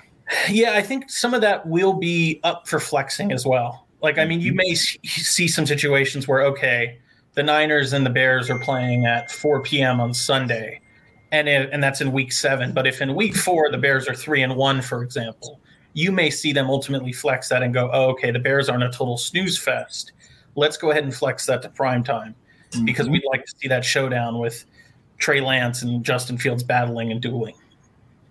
Excellent. Excellent point. I like that whole idea. If I'm a TV programmer, and I am actually here in the Barroom Network, I would definitely pit these second-year quarterbacks against one another because that just comes with it a fabulous, fascinating storyline. So that's a good point. Tuch, I'll ask you the same thing. From a gambler standpoint, this is what you love to do. When when the NFL season starts, you're going to see, if you ever watch the old Flintstone series, that episode where Fred Flintstone says, bat, bat, bat, bat, bat, bat, bat, bat. That's John Santucci come NFL season. So, Tuch, what are you hoping from a gambler standpoint to see with the schedule? You know, I want to see games where I know it'll be an easy bet. Of course. Do you have like betting? What's the word? Prescriptions. That you won't touch an underdog home team on prime time. Do you have things like that that you adhere to? Yeah, I do, of course. Yeah, like game threes and games fives of, like, for example, like the basketball playoffs that are going on right now are really hard when teams return or go to their home court. And you just, like we just saw with, like, the Miami Heat, where, like, they totally dominated the 76ers in game 1 and 2. Then it's like everyone was on the Heat for game 3, and the 76ers blew them out. Mm-hmm. You kind of you got to watch yourself with game 3s, game 5s, where it gets to that point, and it's kind of maybe do the opposite. Have to think opposite at those times, where you're fading the team that's hot because, they're on the road now. The bench players don't play as good on the road. Home crowds are tough. And with football, football's last year was really hard to bet on football. I thought it was a tough gambling season for football, but look forward to this coming season a lot. I mean, Anthony's really the guy you want to talk to. He's got all these things like fade so-and-so on the road. This Coors Field, is overs for baseball. He's got a lot of these rules and stuff, and I'll be like asking him, what do you think about such and such a team? He's like, or pitcher or whoever. He's like, no, fade him on the road, every game. But he's got a lot more than I do. But we'll have to have him on. And that would be fun.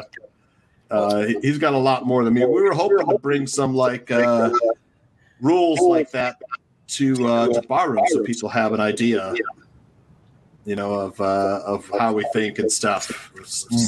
Those kind of rules and stuff are what really to keep your bankroll, up there from losing your bankroll, keep you from losing it. But yeah.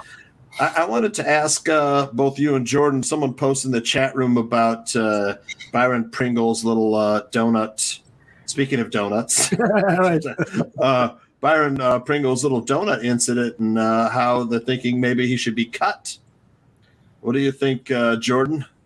I mean, I think, look, it's not a good look. That's the reality, is you'd wish that every player was a saint, didn't have any off-the-field issues. But I think as a team, you're not in a position to cut talent. You need any good talent that there is. And obviously, Ryan Pohl seems to think that Byron Pringle can be that guy. And the reality is, without getting too deep into it, there are a lot of players that commit much more severe infractions that find themselves back in the league, whether that be Kareem Hunt, Deshaun Watson. Yep. The Bengals were a team that just did this consistently over the years, picking up players that had incidents previously. So the Raiders. Yeah, it's a situation. It's not pretty, but I think – and the real thing to think about is – the heaviest gust of all the negative backlash is already blown.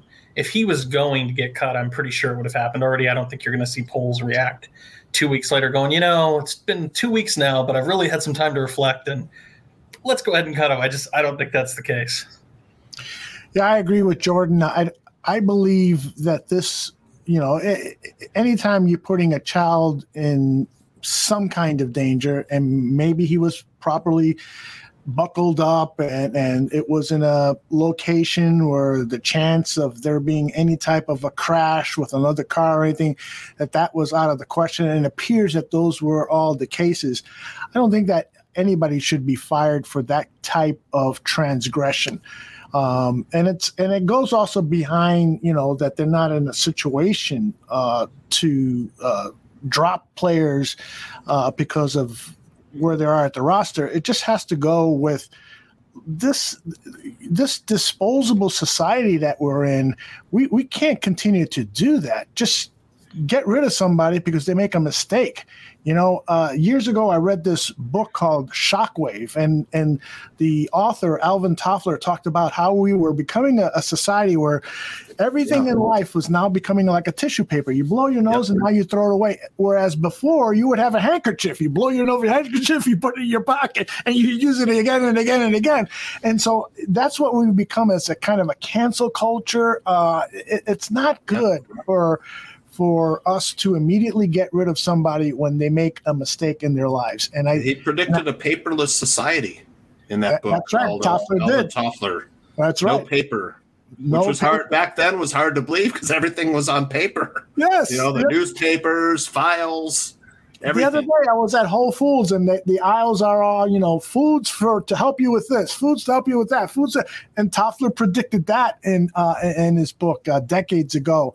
So, but the main point here is, this is Poles said, I know this guy, I know him well. He's not a bad person. And so that's good enough for me. Poles has given me no reason at all to distrust his opinion on these matters.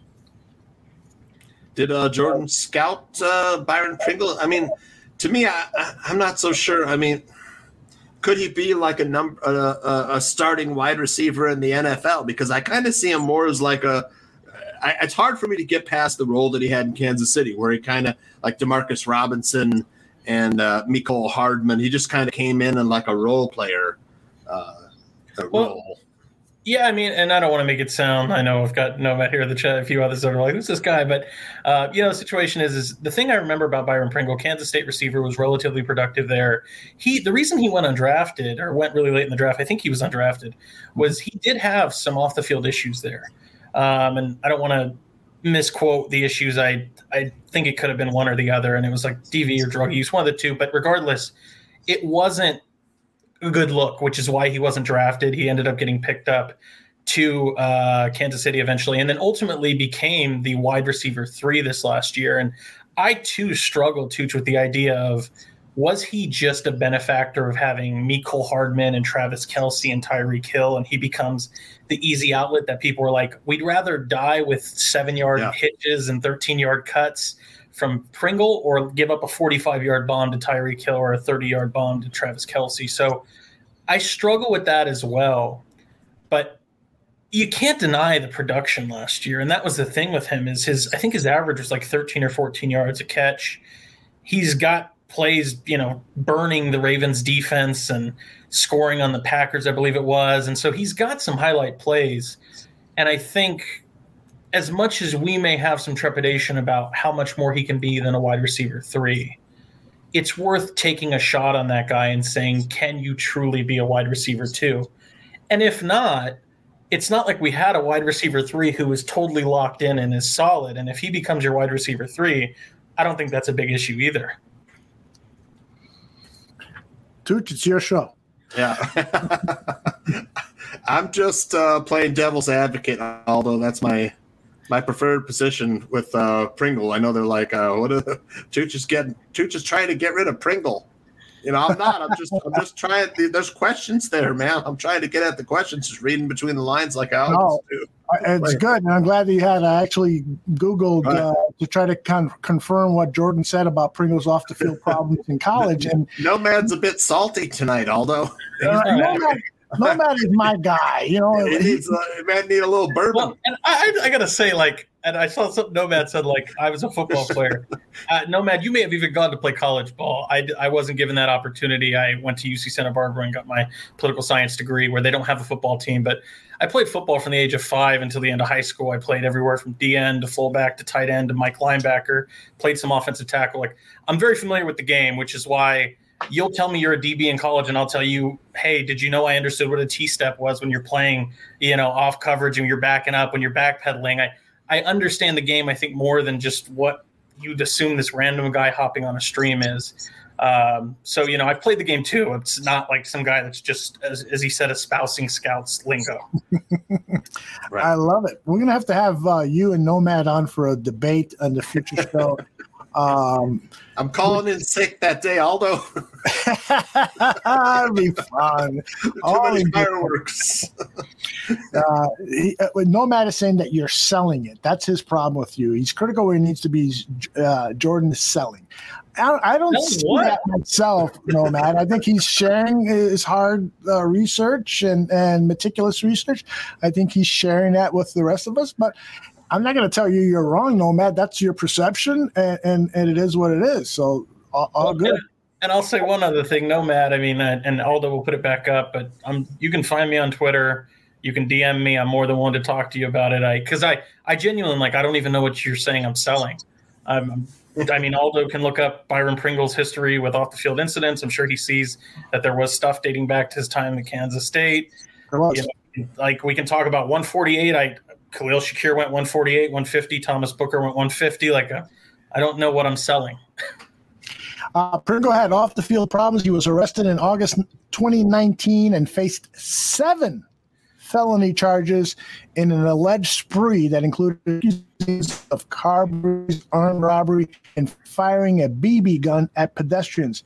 Pringle admitted to firing a BB gun and was sentenced to 4 years of probation. So by my count, he's still under probation if this report from the Tampa Bay Times is correct. So he has had some issues, and it's something that we need to keep monitoring because like I said before, I'm going to take Ryan Poles' word about his character.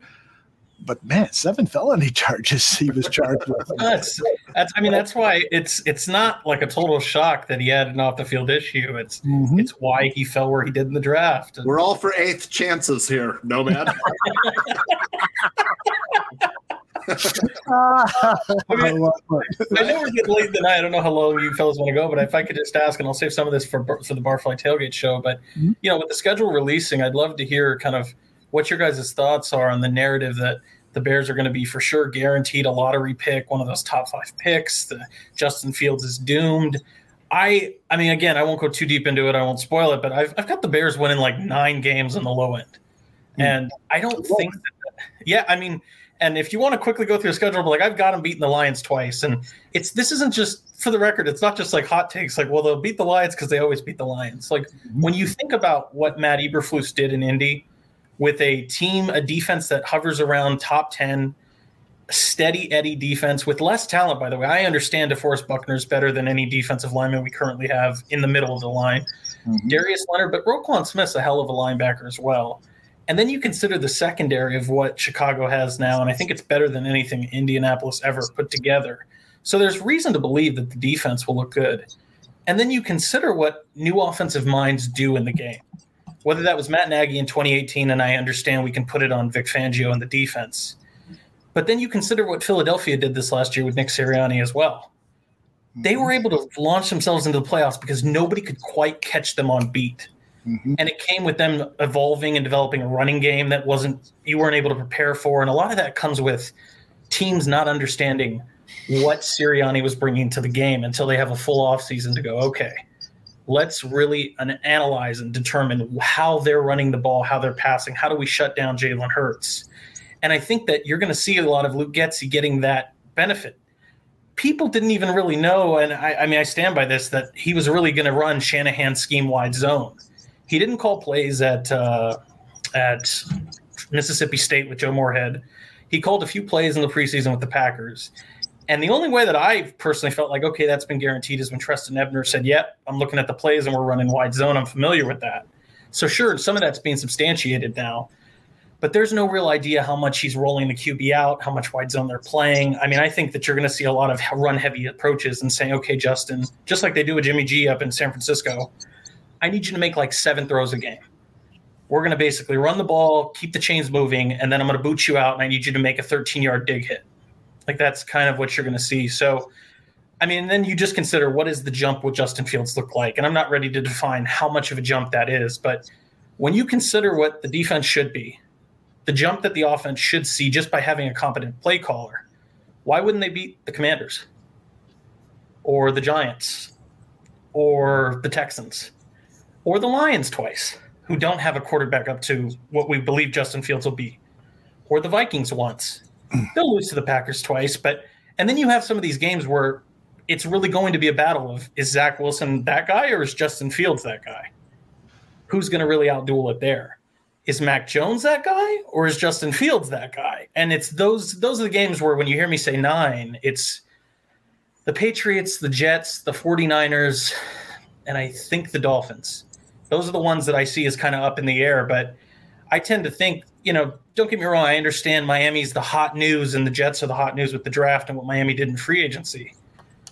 But if all they're going to do is have Tua with his noodle arm run mesh with Tyreek Hill and Jalen Waddle, I kind of question how they're going to keep up if Justin Fields is, boat racing them on offense.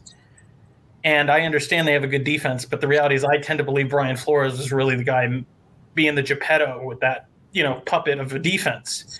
And I don't think Nate Boyer is going to be able to call the right plays the way he did.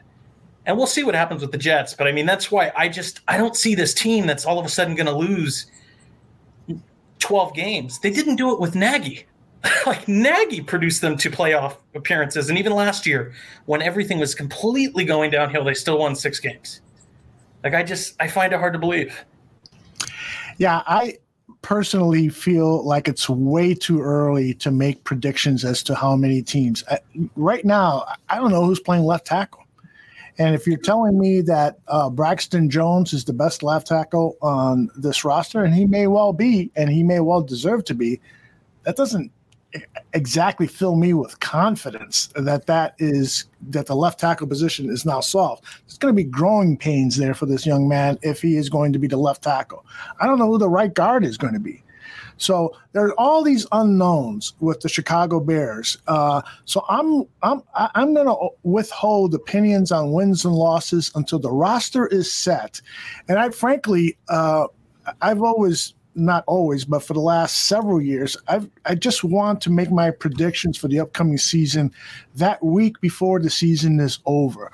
Once the rosters are set, once I got a really good feeling as to what this team looks like, once I can digest how they played in the preseason, once I can digest how the other teams on the schedule are looking, that way I can make a more informed decision as to how they're going to play in 2022. Now, I do have hope for the team, and I do have, and Jordan, a lot of the things that you're saying, I totally agree with. But it's just, to me, a bit too early to go out on a limb and say 9 wins, 10 wins, 11 wins. Tooch, how do you think? Vegas has them at 6.5, although. And they usually know pretty well. Over under 6.5. So, yeah. Vegas is, they're not often wrong. That's fair. I looked at a few. I think the Celtics and Bucks game last night was a 2-point spread. It was a 2-point game last night. How do they know ahead of time? I don't know. Yeah. But, and another thing, Jordan, about what you said is they beat the Lions twice last season. But I was at that Bears-Lions game at Soldier Field with Dan Aguirre, and that's a game the Lions blew. Much more than the Bears won that game. That was a game that the Lions blew with all of their absurd play calls in the red zone when they chose to go for it on 4th down as opposed to kicking a field goal. It was an atrocity, I think, for Lions fans how poorly Dan Campbell coached that game. And the Bears played well in that game, but if they would have been playing any other well-coached team, they probably would have lost that game. And on Thanksgiving Day, wasn't the score like – yes, it was 16-14. And Andy Dalton threw for 317 yards, but he only had 1 touchdown pass. The Bears couldn't get the ground game going. David Montgomery rushed for under 3 yards. Khalil Herbert, 2.2 yards. And so there were a lot of problems with that team. And Andy Dalton was the quarterback, and I anticipate Justin Fields is going to have a much better season than Dalton had last season for the Bears. But that's speculation because he hasn't yet done it in the NFL.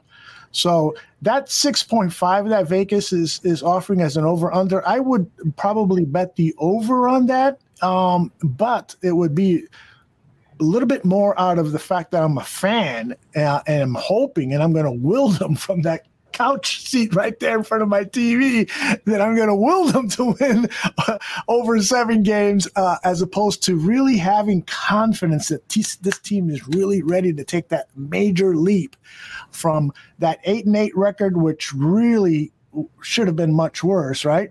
And win 9, 10, 11 games. We'll see. Well, and I think that's totally fair. I just want to say, you're right. We should be more patient. Wait till we see what the final product is. Whether we win or lose, this year is going to be a lot more interesting and exciting than the past 4. That's the best thing I could say right now. Is that I'm excited to be back. Before it was like a chore watching. Last season was painful to watch games. Yes, it was. It was horrible. Like that's the biggest breath of fresh air around the season. I'm excited. I think we'll have the element of surprise. We talked about that, Aldo, about how people don't know what Eberflus and Getsy are going to do. They might have an idea of some of the Green Bay playbook might come into play. They know we're going to run the ball. They know we're going to play Colt-style defense. But we don't have a lot of blue chip top line talent like some of these other teams like Los Angeles and Tampa Bay and Buffalo, Kansas City have. But that's my cause for pessimism is the roster. Is it improved? Sure, it's improved. You got young, hungry players out there. But the lack of these top blue chip talent that puts teams in the playoffs year after year, I think we're missing some of that. That might be early. I might be speaking a little too soon and stuff. But I'm excited. I think Justin Fields is a faster Dak Prescott. I don't buy into the fact that he's a bust already. Some people are already calling him a bust. I don't subscribe to that. That's just stupid. For anybody to say that is, they really don't see that. They're just predicting based on Bears record, which is not a bad prediction, but spoken in true Bears fan fashion, Aldo. Exactly. Now, I'll tell you one thing that I am hopeful about is that this appears to be one of the best coaching staffs the Bears have assembled in quite a long time. That first year that John Fox came on board, when he had Adam Gase calling the plays and as offensive coordinator, and the defensive coordinator was Vic Fangio, and their assistant coaches, those guys were all really good that season.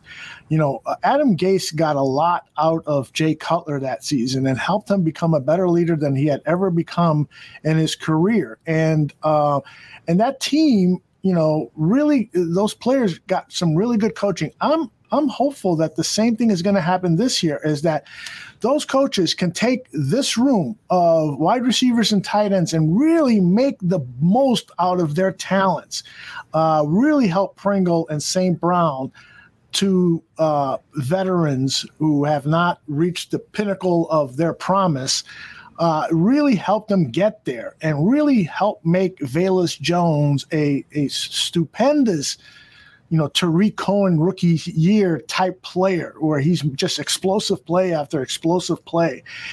So the coaching staff has a lot to do with what can potentially happen with this team. And I'm hoping that the tight ends coach really gets the most out of Jesper Horsted, because he's a talent who I truly believe in, and I will be shocked if he gets his opportunity this year and he doesn't deliver big play after big play. Is any of those guys in 7 through 12 there, Jordan, gonna do anything? Well, I'll tell you what. I'm a fanboy of Henry Litwin. I told Aldo to throw up the highlight clip because some of what he did at the D2 level was just freaky tape. Cyrus Holder had some good tape. And I want to be very clear. These were not guys I can't call any of them gems that I was high on that fell down. I wasn't aware of Cyrus Holder, but I've since watched some of his Duquesne film, and he looks explosive. What I like about Holder is he's that big prototype archetype that we've talked about, that outside perimeter receiver that's kind of like a tower that, hey, let me throw the ball up to you, and can you attack the catch point and win at the catch point. And I think that's what excites me about him. And then Chase Allen, like we've talked about, has good college tape. A player that I certainly think could maybe unseat like a Ryan Griffin or James O'Shaughnessy if he came in and had a killer camp. So yeah, I mean, those are the kind of the guys that stick out to me. These these coaches, I can't wait to hear some of the teachers talk to the media. I hope they become available quickly. I like everything that I'm seeing out of Halasaw. It gives me promise. I actually, during the early part or middle part of last season, I chose to be a pessimist because I had seen enough. I thought to myself, this rebuild next season, because I know they're not going to bring these guys back. I know it's going to take a long time. The fact that we missed on Trubisky really hurt me. I never liked Trubisky coming out of college, but I knew that I had to root for him because if he didn't succeed, it was going to be such a long, arduous process to get back to the top, to get back to a playoff contender. That's what happened. But now, after listening to these young players and listening to the coaching staff and listening to general manager and listening to the coordinators, I love the process. I love these individuals. And now today I hold hope. What's the line in Shawshank Redemption? Hope is a good thing, man. That's what I got going tonight. And I mean, I'm not blowing smoke, although I'm about to turn 30 here, so I'm not a spring chicken, but I mean, if you're an older fan, I tend to think that you should have hope. And I wasn't I got to be honest, I wasn't like some huge person rooting for Eberflus because it's just a rehash of history. But I try my best to work in certainties and looking back at history. And if there's one thing that I feel certain about with this team, this regime, this new era, is that it was very clear that George McCaskey and Ted Phillips were like, how do we just go back to the good days? Yeah. The days like we were somewhat reputable and people didn't give a shit. And it was Lovey. Okay, well, like, who's out there? And it was like, well, we'll go find Rod Marinelli's offshoot protege, and we'll go hire Matt Eberflus. I know that they got polls first, and polls says that he specifically selected Eberflus. I don't care how they got there. It's just that you totally got the old regime when things were good, when they were consistently competitive. And it's for that reason why I think you hear me having such a positive outlook and tone towards the team, even in 2022. Because I just tend to look at the situation and say there wasn't a time when Lovey's teams weren't at least competitive and scrappy and fighting. And it was literally every game that you were playing the Bears, pack a hard hat, pack a lunch, you're going to be in for it today. Yep. And I think that's what I'm hoping and praying for. Jordan, you don't like this guy? No, I don't. That fucking guy. What?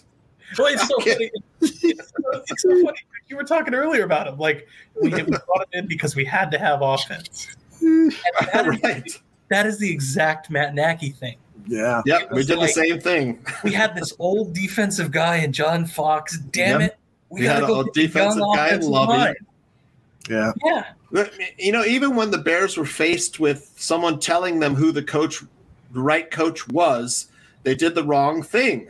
Mm-hmm. It's like they asked Rod Marinelli who they should hire, and he said Bruce Arians. Yeah. And they fucking did. It's like, nope, we're going to hire fucking math professor. They had Chris Ballard in the building, and Chris is like, Chris Ballard in the building too. I want to get rid of Cutler. They brought in two weirdos. That's right. Phil Emery and Mark Trestman were two weirdos. Right. Yeah. And it's unfortunate, the narrative that the Chicago Bears don't spend money has been wrong. But in that case, when they told Ballard there's no way we're getting rid of Cutler, and it was obviously because of the money, they would have had to eat about $40 million or something like that. That was about the money. And they should have listened to Chris. They should have given him the job, and we would be much closer to a Super Bowl than we are today. Sad but true. Robbie, tell us how you really feel. How can you go from Lovie Smith to that fucking loser? There you go, Robbie. And I got to tell you, you're not going to find a bigger Lovie Smith fan than me. But even I have to admit, and I be honest here, I cried massive tears when Lovie Smith was fired because that is a guy that, I mean, during my formative years, I understood the Bears to be that competitive brand of football that you're not going to win every game, but at least I knew that it was going to be competitive. And the other team was scared to get off the bus going, holy shit, we got to play those guys. Mm-hmm. And that's the thing that, I mean, I can understand, as sad as I was, it's the Andy Reid in Philadelphia thing. Like at a certain point, we've ran our course. We just can't get over the hump here. We've got to move on. Mm-hmm. And so I even understand in hindsight that it was probably the right move to move on from Lovey. But exactly as I think Ravi was saying, to move on to this Canadian Football League offensive genius, like it's just – and this is what I was saying earlier in the chat before I came on is the Bears are run like a small-time business even though they're a multi-billion-dollar franchise. John Buffon says it all the time on this network. He says they run the organization like it's a diner, like a family diner. And it gets them into a lot of trouble because they end up hiring their friends and trying to make sure everybody's pleased and happy. And unfortunately, the NFL is a cutthroat business, and it requires a lot of cold, hard, crude moves. Yeah. And the Bears haven't shown a propensity to do that over the years. We have to hope that they get the stadium built in Arlington Heights, and it's this $1 billion complex with a casino and 4-star restaurants and fan experience and a retractable dome, and then they sell the team because it's at its peak value. And I hear you. We get in a winning team of ownership that's committed to winning. Yeah. I hear you. I just have to tell you that makes me sad as a California native who travels to Chicago. I'm sure it'll be wonderful, and I know it's what's best for the team. But there is a beautiful thing about flying to Chicago and staying downtown and having all the entertainment there and being able to just walk to Soldier Field. And I don't feel like a visitor will get that same experience. You're absolutely right. And I get it. It's best for the home crowd, for the people. Could we throw in some hookers in Arlington Heights? I might be able to help you with that.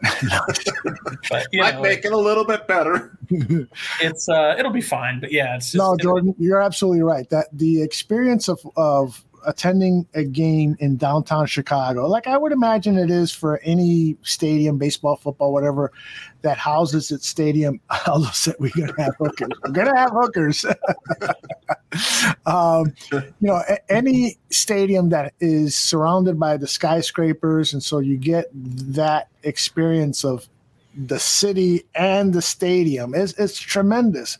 Unfortunately, the Chicago Park District has not upheld their end of the bargain.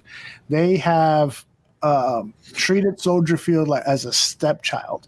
They really have not partnered well with the Chicago Bears organization and said, hey, we've got an idea to make it easier to get in and out of the stadium. Hey, we got an idea of increasing concession sales for you guys. Hey, we've got an idea. They haven't been that way. And so when you're not a true partner in a business relationship between stadium and football team, it's going to be a painful divorce, and it's going to be the city has to hope that they bring in a USFL football team here and give them Soldier Field and let Soldier Field hold their concerts and stuff. It'll still be great from that standpoint. And if the stadium is in Arlington Heights, the drive from downtown Chicago or from O'Hare Airport to the stadium is going to be much faster for you. And there's going to be some really nice hotels and gambling available if you're into that, and good restaurants in the Arlington Heights area and surrounding suburbs. It'll still have some appeal, but it won't be quite like being in downtown Chicago. Well, I'll tell you, if we host a Super Bowl or a NCAA championship, you'll forget about all that, man, because the Super Bowl in Chicago I've been waiting to hear that.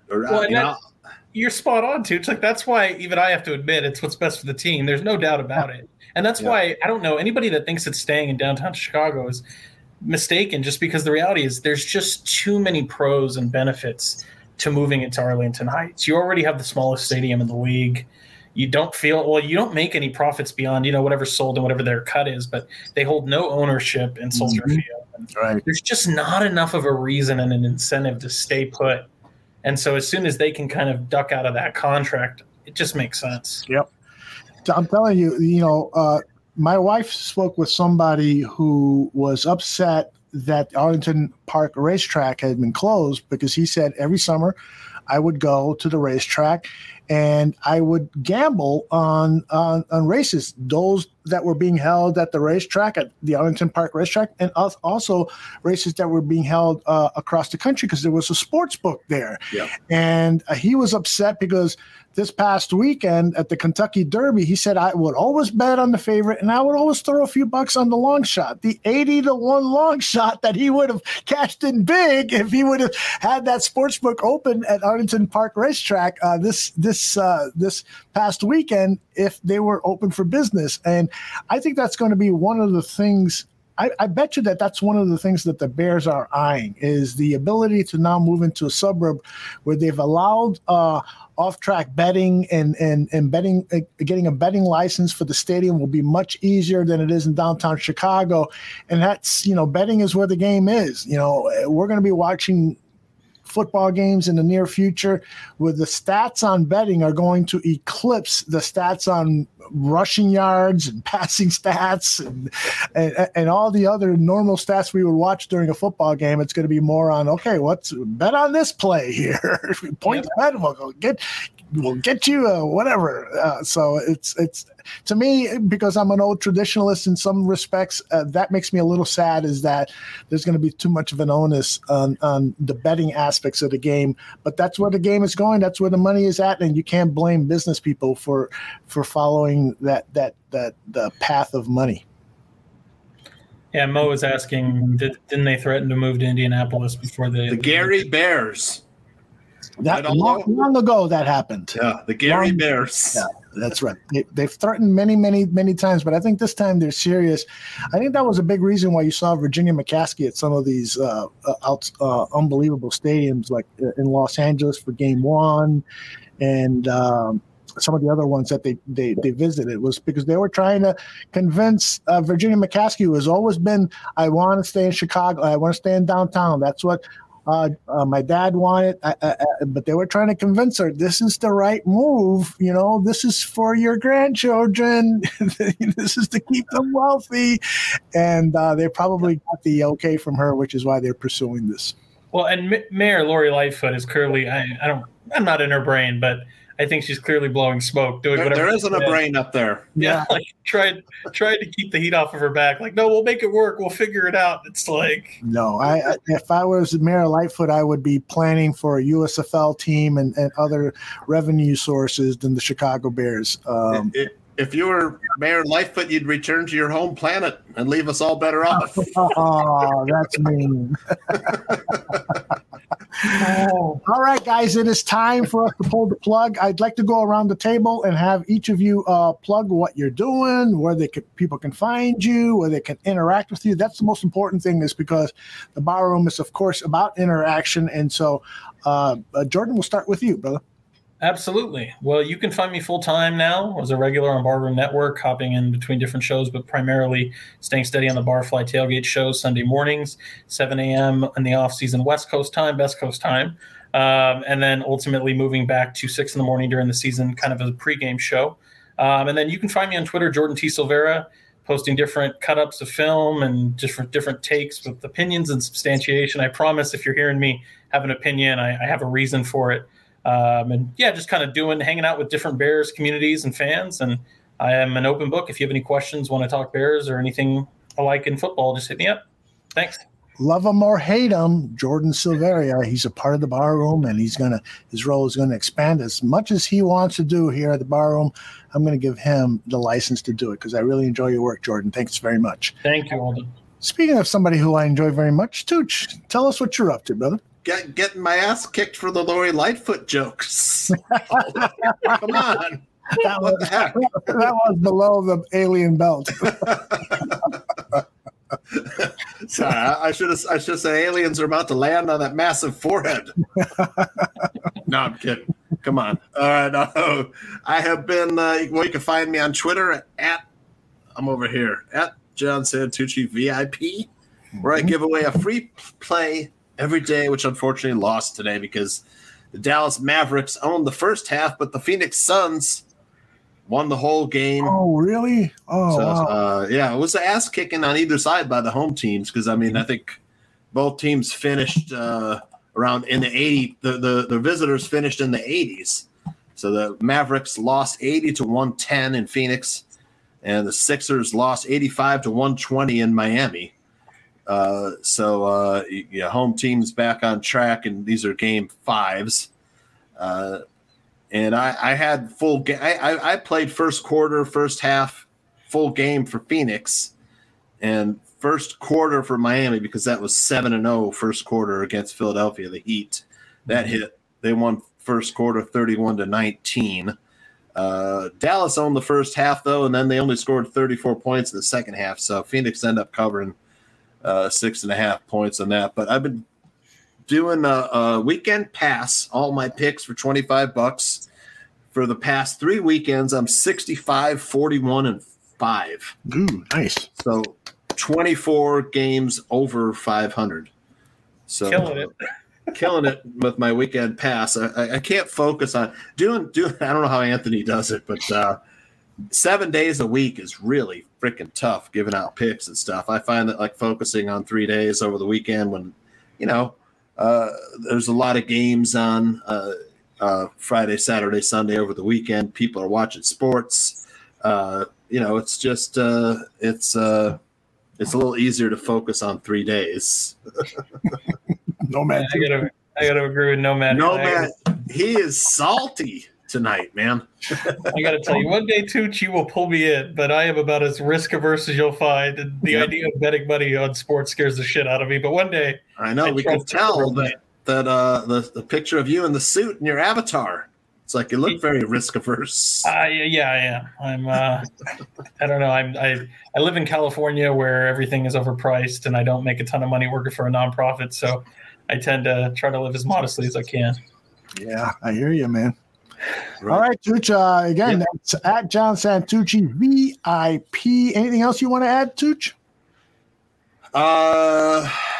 I did see The Man Who Fell to Earth episode 3, and that was the best episode so far. Rob Delaney character is awesome. Yes. So, but yeah, if you like science fiction, head over to Showtime and watch The Man Who Fell to Earth.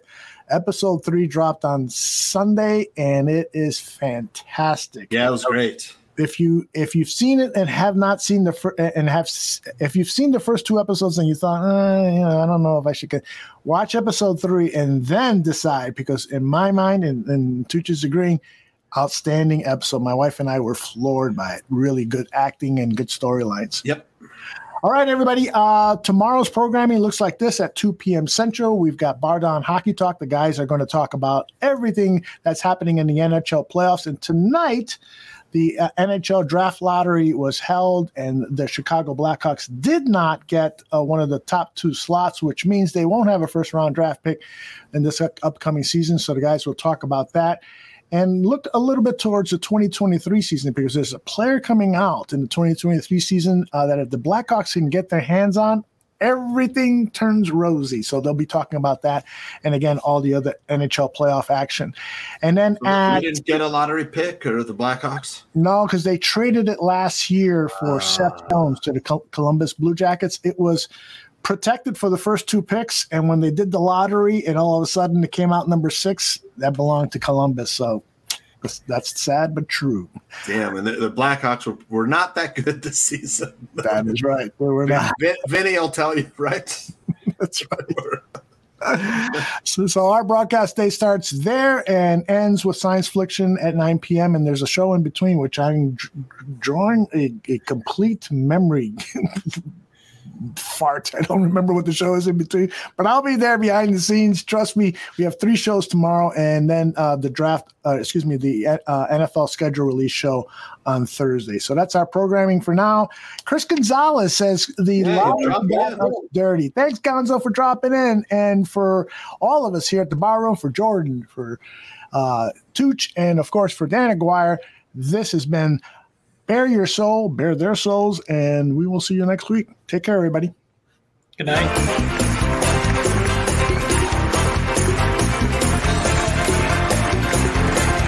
Thank you for listening to Dan and Aldo Bare Their Souls.